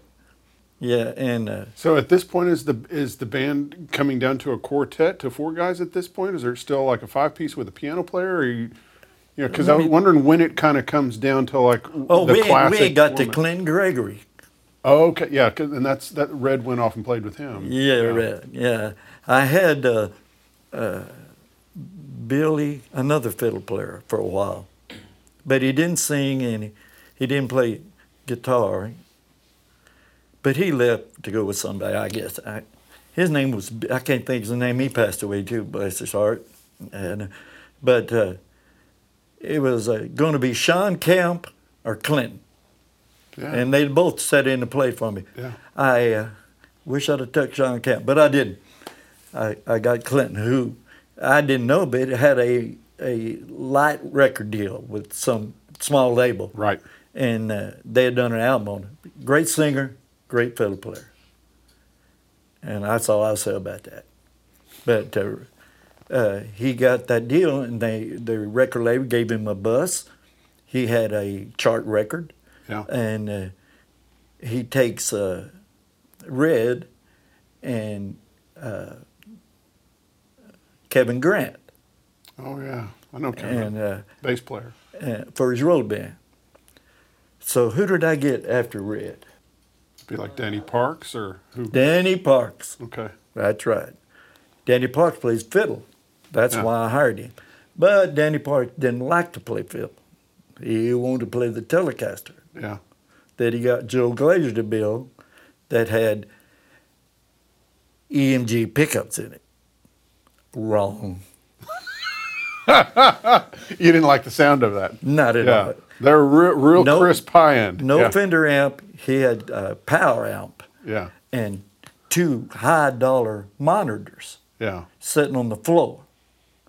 Wrong. But I love Danny Parks. He's a great musician. Don't get me wrong. Yes. But that wasn't working for me at all. And I don't know. Danny started doing a lot of demos and stuff. And so I don't know who I got after that. I think it did. Hell, I don't know. Yeah. But this is another little interesting side thing. So you've kind of got strong ideas about tone, about pickups, about where where the speakers are placed, all sorts of things. Oh, Yeah. absolutely the best. Yeah. Yeah. So you wanted amps off the floor. Yeah. Yeah. Oh, I even got on Brent's ass about the PV amps. But then I got me one. So at first you didn't like the PV amps, but then, Oh, hell no. So why? And, Yeah. yeah. And when I was with Joe Stampy, I had a amp deal with, what is that other amp? God, it was on my tongue. But they gave us all amps. And then when I left Joe Stampy, they took it back. So and you wanted guitar players to get their amps off the floor? Is that part of it? Well, not so much that, but yeah, that'd be a Fender amp. I didn't want to hear Yeah. that. Yeah. You know, and battery-driven pickups. What the hell are they thinking? God Almighty! Yeah. So Danny Parks play. Does Red come back, or so what happens? You know. Oh, Red comes back later on. Yeah. Yeah. Red comes back twice. Yeah. After that. And I also heard that you fired him at least once. You want to say why you fired I him? never, bless his heart, I'll never forget that. It was I won't tell what happened, but I was either going to lose two guys that stuck with me when it was nothing, Yeah. or Red had to go. It Yeah. was one of those kind of deals. But everybody's all made up and Yeah. forgot about But it y'all, now. yeah, it was all Yeah. worked out, and he came back again. Yeah, and he played with somebody after Clint Gregg. It was just anyway. Yeah. Red didn't stay with that long, and he came back at a little place. It was a basement called what was the name of it? Buckboard. That's it. It was in the bottom of a building out on Donaldson Pike, and first I had Rod Riley. Oh yeah. Yeah. Or did I get Rod after Red? I get a little hazy. This ain't that. It's not Yeah. funny. Yeah. Y'all supposed to be helping. The peanut gallery is supposed to be helping. Yeah. Rod Riley. I had another little guitar player, a great little Telecaster player. I can't think of his name either, but he was trying to date one of the waitresses at Buckboard, and Caused a they got in an problem. argument, and the clubber said, "I can't have that." He's gone. Yeah. And I got Rod Riley, and Rod was going to play steel guitar and electric guitar. Well, he gets a Vern Gosden gig, so I call Red back. Yeah. Red comes back, and we go to Gabe's. Yeah. And Gabe's was kind of a rough place. Yeah, Gabe's was like the Demon's Den downtown. Mondays, Tuesdays, and Wednesdays, it was like a jam thing. You know, Yeah. all the road bands, there'd be 3 steel guitar players set up on the dance floor. Wow. Yeah, great places. Yeah. You know, it's not like that no more. Yeah. Yeah, if you need a musician, just go hang out with them jam sessions. Yeah, you'd find somebody that you like. Great ones. Yeah. So Yeah, Red, but Red came back, and Yeah. we were out at Gabe's. yeah. And when are we coming down to like the format of the 4-piece band of you fronting a bass player, drummer, and electric player? Really, we were the first one was a 4-piece. Me and Brent Right. and Bird and Paul Cook. Yeah. That was one Yeah. of my favorite bands. Yeah. My most favorite. And David Bird was such a soulful piano player. Yeah. You know, he grew up in a Pentecostal home just like I did. Boy, he just banged that left hand. You know, you knew Bird was there. That's for sure. And when he left, I got Drew Sexton, and he's another one. Yeah. They grew up in the same town, Oneida, Tennessee. Wow. So you get Red. So and you and Red are going to Mexican food places and pawn shops and picking up, trying to find old Telecasters and stuff like that. We were at pawn shop every day, and there was no internet to tell these guys what they had. Exactly. Yeah. I bought some great stuff. So did he. Yeah. He's still the king. He is. He to this day he still He's the somehow king. finds all I sorts ain't of gonna crazy tell you stuff. about his last deal, but I talked to him last week. Yeah. he don't want me to share that. He had two blackguards. Yeah. Anyway. Oh, you know about it. I know about that. I don't know the money, but I know that he got two blackguards. Man, Yeah. He's the king of it. Yeah. He's the king of it, but ain't no doubt about that. Yeah, So- but Red and I, he's just a character. Yeah. And it shows in his play. Yeah. And everybody's got to have something. Yeah. It's funny how much people's character comes out in their playing. Oh, yeah. And they can be all the character they want to as long as they do what I ask them to do. So, Yeah, that's the easiest gig in the world. You come down there and you do what I ask you to do at first, and then get your money. You're going to have the best. You're going to get to play more than you ever played in your life. That's right. You're going to be 10 times a musician when you leave this band, and you're going to make more money than anybody on the street. yes, let's hit on this. So, you start getting, you have some players that are kind of more fully formed, but then you start getting some of the younger players that you're kind of acting like a coach for, and you're and they're getting to play. They're getting instruction from the you. old guys got coached too.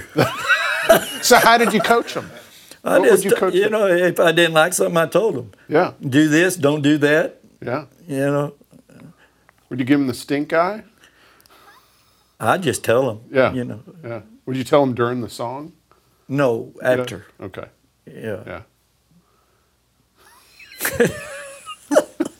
So you start getting these players and you're telling them what you want, and they're getting the chance to play. Oh, man. 4 or 5 nights a week for like 4 hours. I mean, there's nothing better for your playing. I tell you what, 2 weeks after JD got there, he was burning.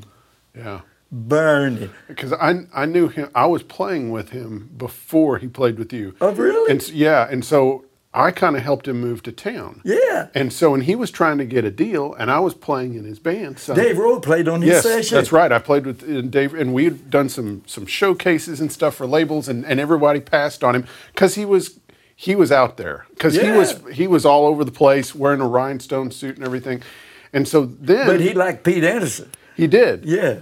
So, but the thing that happened is that of course, he's told the story of how he was out of money and stuff, and so he starts playing with you, and he keeps telling JD keeps calling me, and he said, "Hey, come out and see me play with Don." And I'm like, whatever. I just didn't think any, because it was like JD's this, I'd played with him and stuff, and he was the guy that's on the floor playing with his teeth and doing all this crazy stuff, and I was like, he's like, I love you, buddy, but and so finally he kept saying, and finally it got to the point where it was awkward, and I was like, okay, I'm going down to Roberts, I'm going to go see play, with you, and he was so much better, and he had learned how to control that energy that he had. Yeah, he was able to focus it and those solos Do and it his where it tone. counts. Yeah. And instead of just playing crazy loud and with a bunch of pedals, he just had a Tele and a Deluxe. Yeah. And he sounded amazing. And it was like the difference of your coaching and everything. He just nailed it, boy. I tell him, we got 2 guitars, a bass, and drums. Somebody got to step up. When it's your turn. Yeah. And Red Volkart, you give him 2 or 3 solos, he's going to play the first one in the front position. Yeah. And he gets a second one. He's going to go to the back. It's time to play. And he's right. going to Yeah, really. he'll noodle around a little bit up here with a little bit of few chords there and A little jazzier Western swing a little type bit thing. of that Yeah. shit I don't want to hear, and then flip it on the back pickup Where you want to been the whole time. the whole time. All right, so after Red, we get to Johnny Highland. Oh yeah, Johnny Hyde. I didn't know Red was even leaving yet. He on the corner across the street there where Rippy's is, there was 2 old bars. Yeah. Terrible places. And I'd go to work early and go listen to some people, And it was in the summertime, and I was walking down the street and right over there, across over the Rippies, and I was walking by there, and I heard this solo. Boy, burning that thing. And it sounded like Ricky Skaggs, Ray Flack stuff. Yeah. And that's what it was. Yeah. And I stood by the window, and There's this little pudgy kid playing a Telecaster. I thought, man, that kid can play. So they played there in the afternoon. Well, a couple of days after that, I'd see him. You walk in Roberts, there was a bench there. And he would be sitting there, Johnny would be sitting there. And Red's playing, and he's looking straight ahead. And I think I asked whoever was playing me, maybe it was Ronnie. I asked him, Ronnie, you know him? He said, no, I don't know him. So a couple of days later, come back by, here's there. So he got through playing on a song, and I went like that. Yeah. He didn't even look at me. Right. I thought, what the hell? So then one time he was back in there, and I asked, the bass player was a friend of his. They moved here together.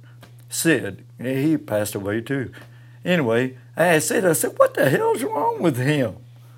You know, he said, Don, he can't see you. Yeah. Boy, I felt about that big. Yeah. So anyway, I used him, I think, when Red flew out to audition for Merle. I think I used Johnny. It was a no-brainer. Yeah, he just fit in. Yeah, he just burned it. Yeah, he just burned it. He's something. Yeah, and one thing I feel like we need to hit on here is that all the time that you're playing, from the beginning up, all these guitar players, stars, singers, all these people are coming and seeing y'all play. Yeah, right. Yeah, the whole Well, time. not to see me. They're but they're coming for the whole show. Yeah. But so you've got like JD had talked about, like Reggie Young and James Burton and all these different people coming, and you've got all these people coming and see. There's some pressure. There's some stars. No, I didn't give a shit about none of them. I didn't care about them people. Yeah. At all. People that come and ask you to get them up because their friends are with them. Yeah. I ain't letting them up there. And the ones that'll come up to you and give you their card and say, man, I can do everything he can do. I've had that a number of times. Right. What does that tell you? I don't want him in my band. Or, hey, you need to hear my son play. Yeah. He can do that.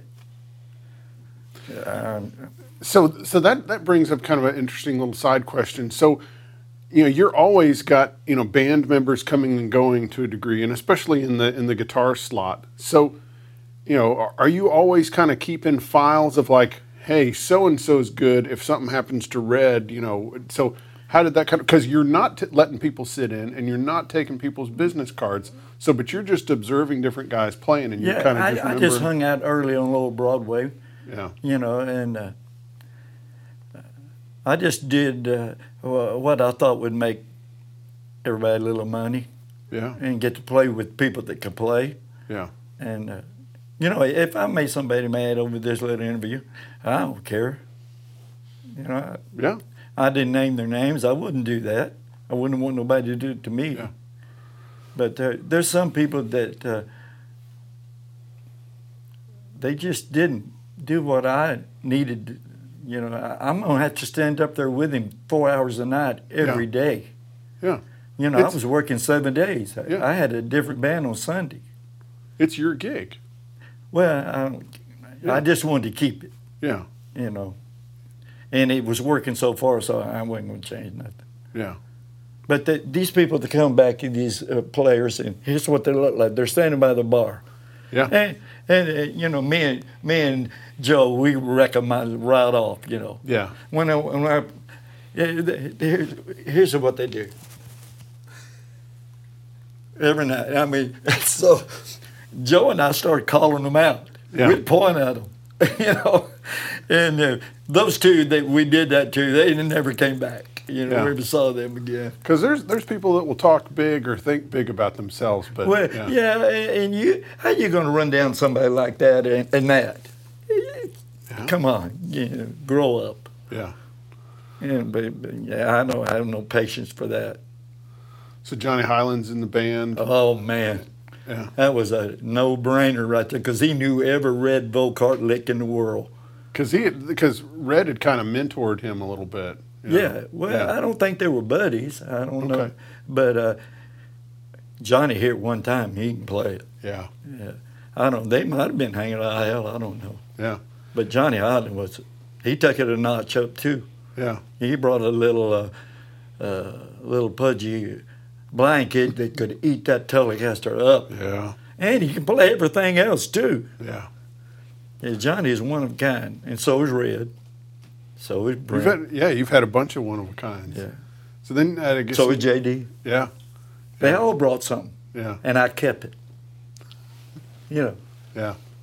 You got to step up like JD. Yeah. You got to play like Red. You got to be humble like Johnny. All of those things. See, that's interesting that you're showing how the players that came through the band, they changed you and they changed how you led and they changed what you wanted in the guitar position. Yeah. Yeah. If I give anybody advice, never, ever retire. I don't give a damn if they roll you to the gig in a wheelchair. Do not do it. Because you'll be damn sure regret it. All right. But I didn't want to be sick. Yeah. Being 75 years old at that time, 74, I didn't want to go back down there. I mean, I wanted to go down there. Yeah. But I knew if I did, I might not, I don't drink, don't smoke, never have, and I'm in pretty good shape. I probably would have been all right. But everybody down there got it. Yeah. When these guys went back, they got sick. Yeah. And I already had that. My son had, bless his heart, he built his daddy a house in a 60-year and older neighborhood. You got to buy a property, you got to be 60 years older. And my son found that house. He took it from the subfloor to the roof. It's brand new. Everything's paid for, And I thought, boy, you could probably do this a couple more years and not embarrass yourself, but it's time to go. Yeah. So I sold my house in White House, and 3 days later I was gone. But back to Johnny Highland. Yeah. So you had, so Johnny, brought his own, intensity, and then you get up to Guthrie Trapp. And, Okay, this is a good story here. Okay, tell us.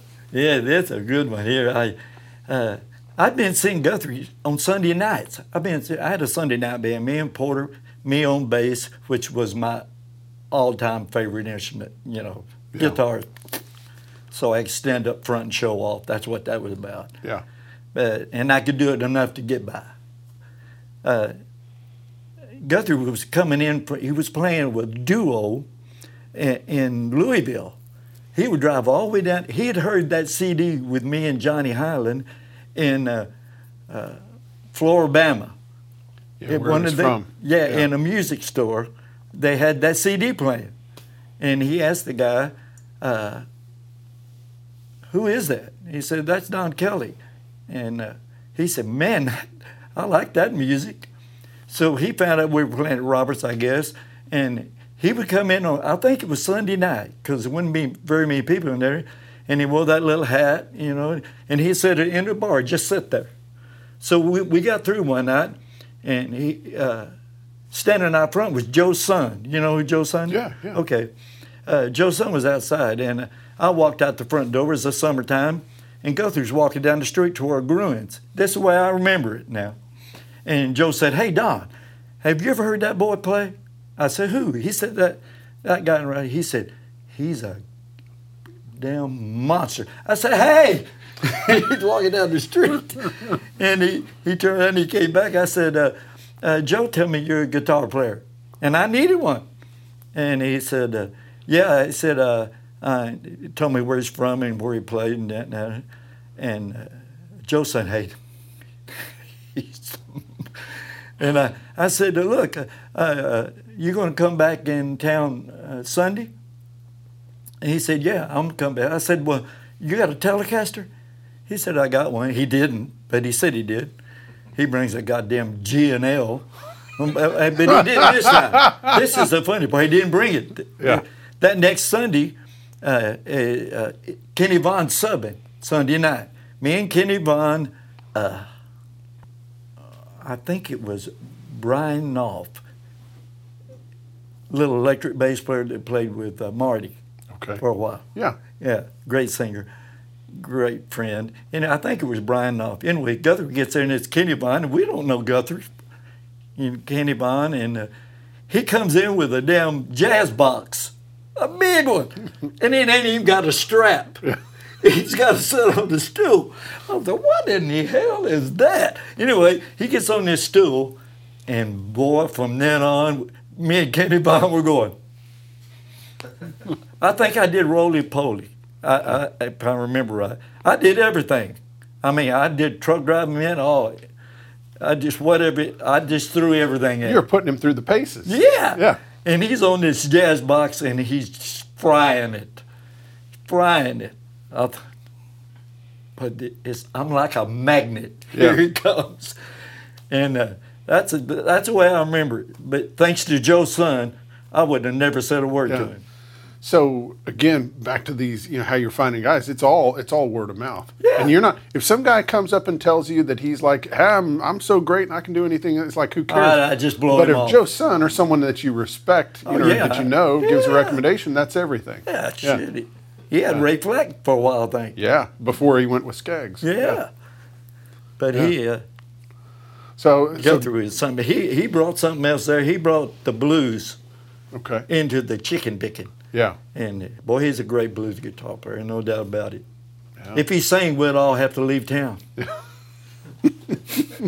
I'm telling you. He's a great player. Yeah. Yeah, he's a wonderful player. Yeah. So He don't have much focus. He won't look at you. thanks, Don. Thanks, Don. We love you, Guthrie. So Guthrie starts getting busy with some other stuff. I think he was playing like some with Patty Loveless, and he was playing Oh, some yeah, with Jerry they all Douglas. started flocking in there, Yeah. pitching. Jerry Douglas and Sam Bush, they all are hanging out in there, And, I don't get starstruck easy. I give a damn less about them. They don't pay my bills. Yeah. And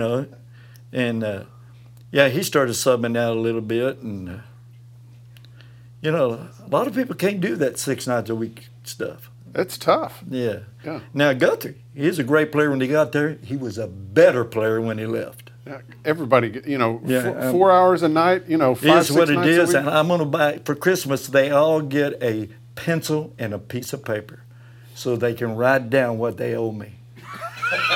They all owe me. He owes me, and he owes me. Well, you're gonna have to send it out to a lot of people. You've had a lot of people in your band. Yeah. People that Some owe of you them going to give a forwarding address. So I don't know about that.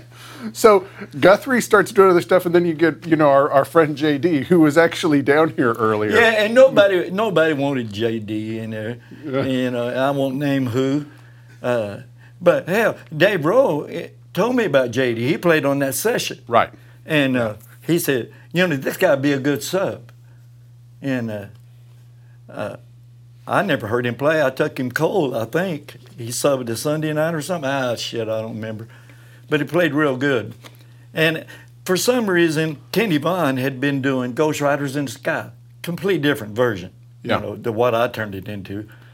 A better version. Kenny Vaughn played it great, but it never gets up here. It starts here and it's real pretty and it stays here. Well, I went home and I don't have a good ear, but I was in my garage with a flat top and I worked up the head. I started doing that little pull-off thing in open A string, It sucks, but I was doing that. And I learned the head best I could. It's not right, but it's close. Yeah. And you recognize the song. Yes. So I told JD, I said, look, I'm going to play the head twice. You play the head twice.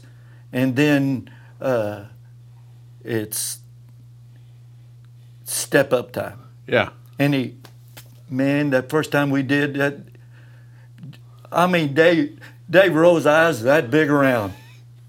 And mine too. And Artie's going. Because it was like a psychedelic Artie's freak out. looking at me like his dog died.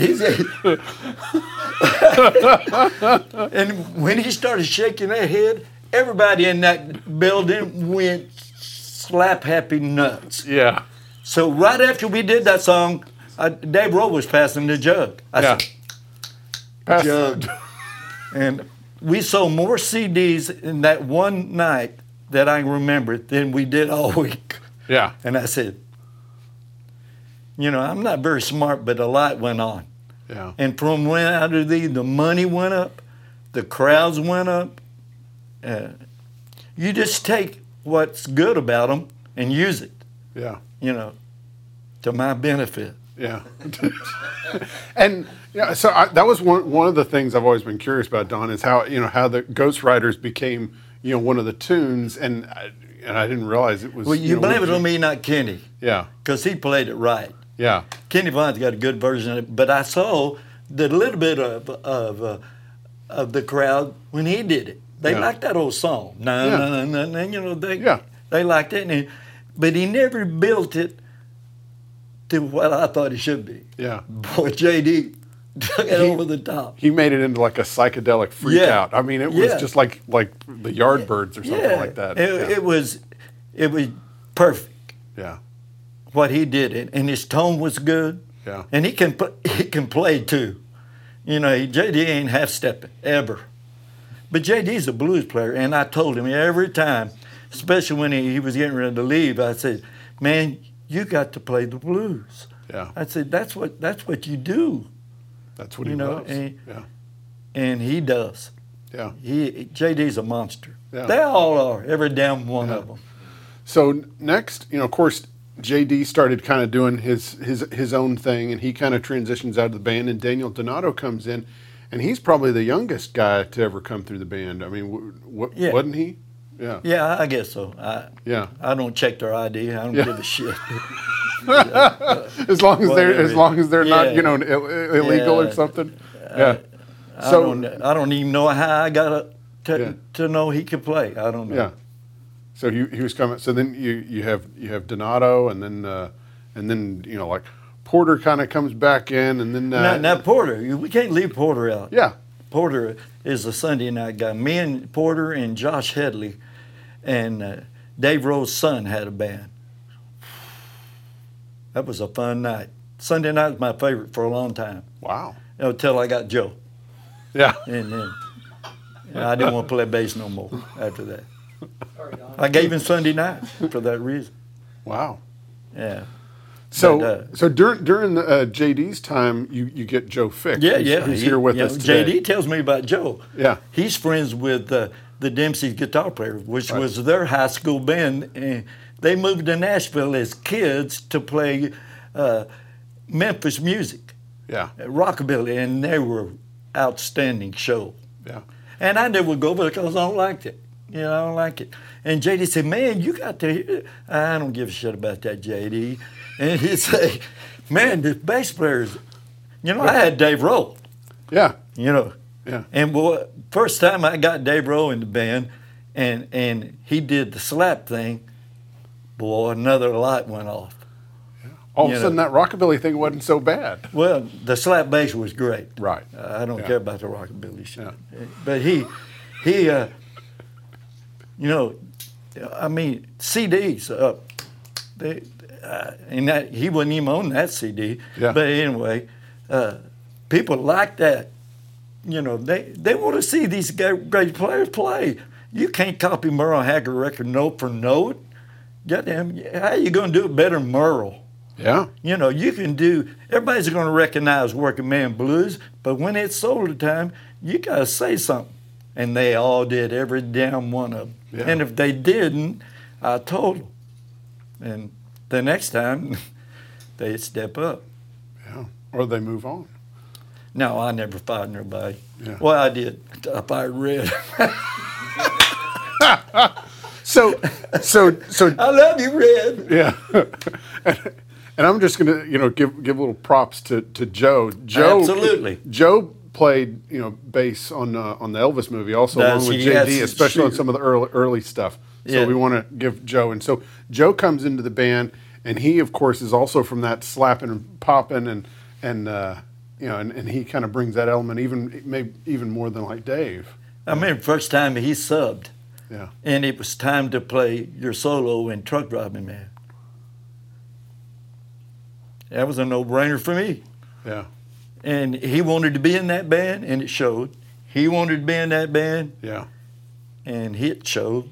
And now that I laid it in their laps, they got the band. Yeah. So that's another kind of important thing. So you kind of decided, to move down to Florida, and it seems like you kind of laid the groundwork for them to continue on. So was Joe kind of like your protege as far as like, being...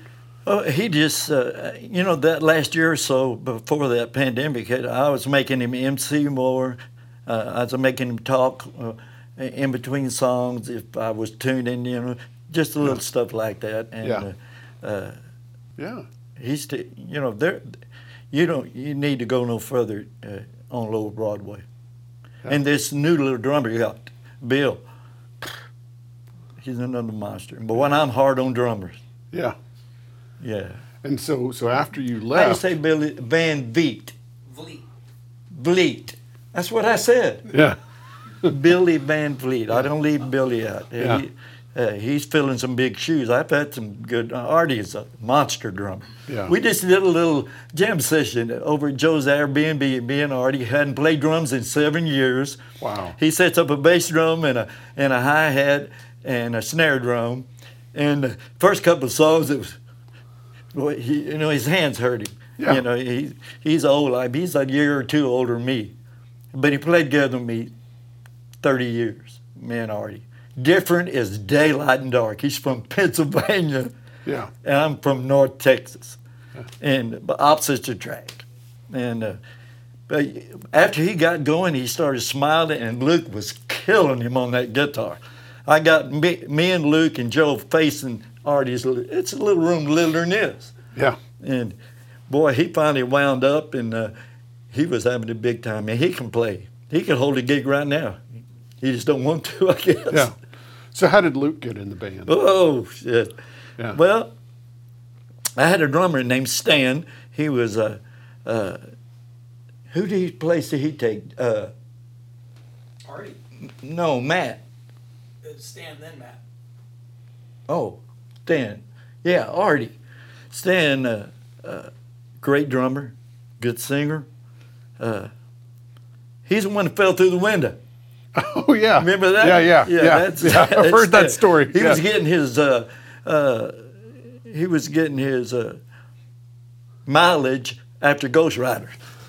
Yeah. This, Yeah. So and I'm just gonna for all those kids out in the audience, Roberts is the stage backs up to this big plate glass window, which is 5 feet off the ground. Yeah. and the drummer is usually backed up right against near the window because it's not a very big stage, and so this drummer was playing and he fell through the window. Yeah, and got up, dusted you can't make this up. Yeah. And dusted the glass off, comes back in and finishes the night. We put tape over. Yeah, because basically he falls out into the street. Yeah. And then he goes on the street and then goes into the door back onto the stage and he gets up and finished. plays. Yeah. I swear to God he did. So we're getting to Luke. If I could spell good, I damn sure would write a bestseller. Yeah. I would call it The Ukulele. The ukulele. So the drummer recommends Luke? No, first, this is wintertime now. It's cold. Yeah. And I'm looking out the window, and there's this long-haired kid standing out looking in. He's too young to get in. Yeah. It's cold. He's standing out there. This goes on Sunday nights and one night during the week. And I saw a car pull up. He gets out. He comes to the window. He stands. The car leaves. An hour later, what unbeknownst to me, it's his mama. She drops him off down there. He stands outside to listen to Porter and was it JD? Yeah, Porter and JD. But he's outside. And Stan said, have you ever heard that kid play guitar? And I said, I don't know him. He said his daddy's a real good player too. And, you know, I hear that every 7 nights a week. Yeah. Well, anyway, the way I remember it, it's cold. Well, the doorman's over there, got the door shut, he's over there. I said, hey, tell that kid to come in here and stand by the door. He's freezing in there. And, well, I knew from Stan he's a guitar player. And so he comes in there and he stands there. I did it for several nights, didn't you? Yeah. And how did I come to get you up? Stan said to get you up, didn't he? I think so. Was Stan there, the drummer? I think he was there. Yeah. He got arrested. Huh? Was it? He got arrested. Oh, He's saying he got that- arrested. Was that the first time? One of them. He played the Well, whole night. anyway, what he said. Yeah, he got arrested. Yeah, right. Yeah. Wasn't my fault. Yeah. Anyway, Luke's standing there. So Porter was playing. Yeah. Yeah, Porter was playing guitar. It had to be Sunday. Porter was playing, and they handcuffed the guy and take him out. And we're standing there with no drummer. We still got what, 2 hours? Yeah, we're standing there. And go. I said, well, we'll just slap bass it. Yeah. And Porter says, no, Don, get Luke, let Luke play. I can play drums. And I said, Porter, you can't play no damn drums. He said, man, I got drums set. I can play drums. And if you knew Porter McClister, it's hard to say no to him. 'Cause He's intense. he is not going to shut up. No. I said, Porter, I'm not going to fool with that. Let's finish this up and go home. Yeah. He said, no, Don, I ain't. And he's right in my face now. Yeah. We got a few people in there. It's not crowded, but we got a few people. I said, damn. I said, okay, come on.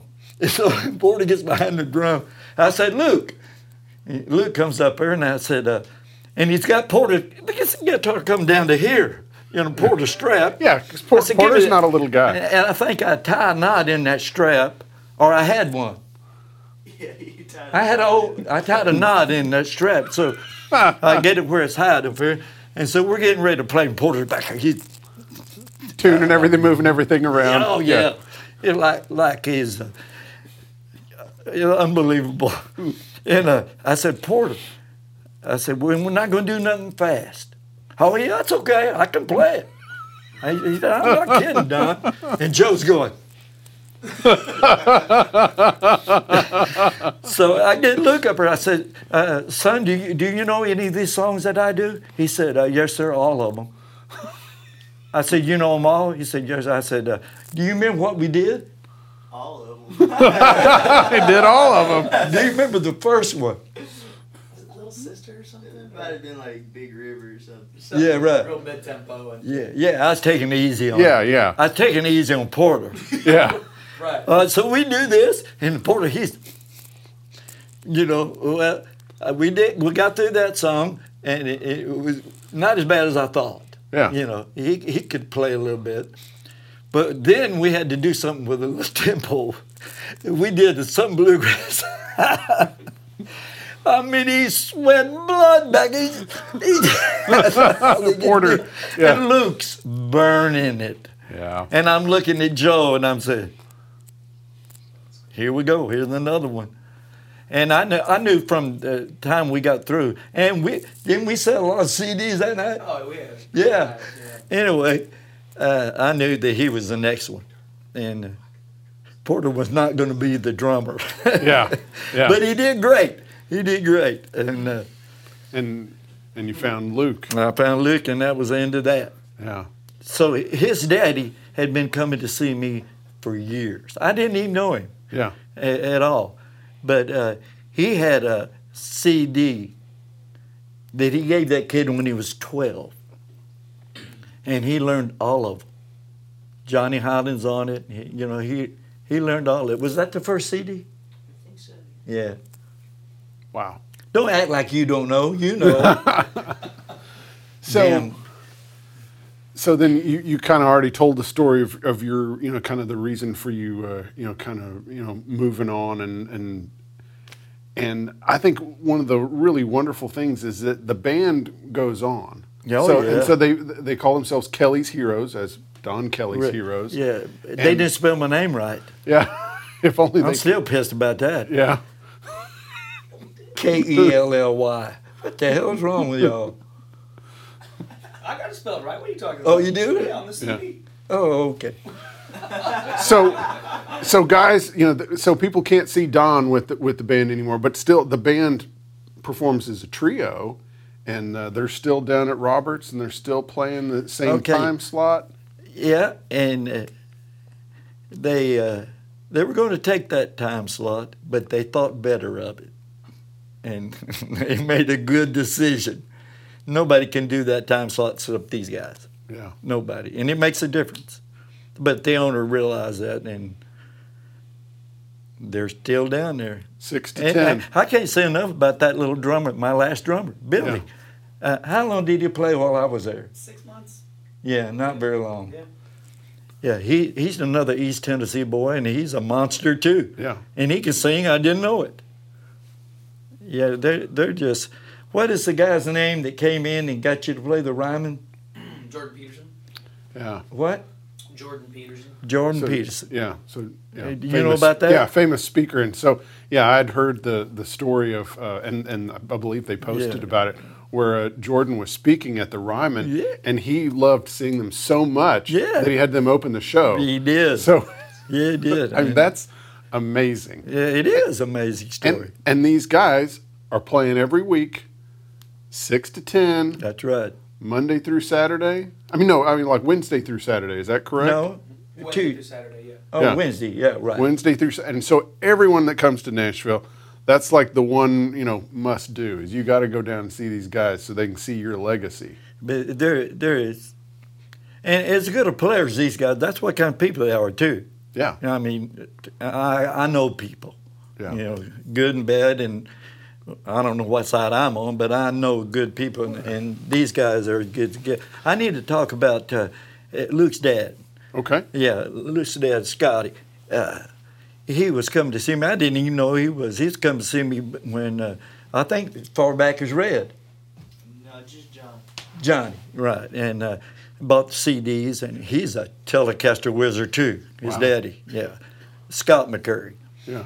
And his daddy gave the CD to Luke, bought him his first guitar, and Scotty's dream was to be in this band.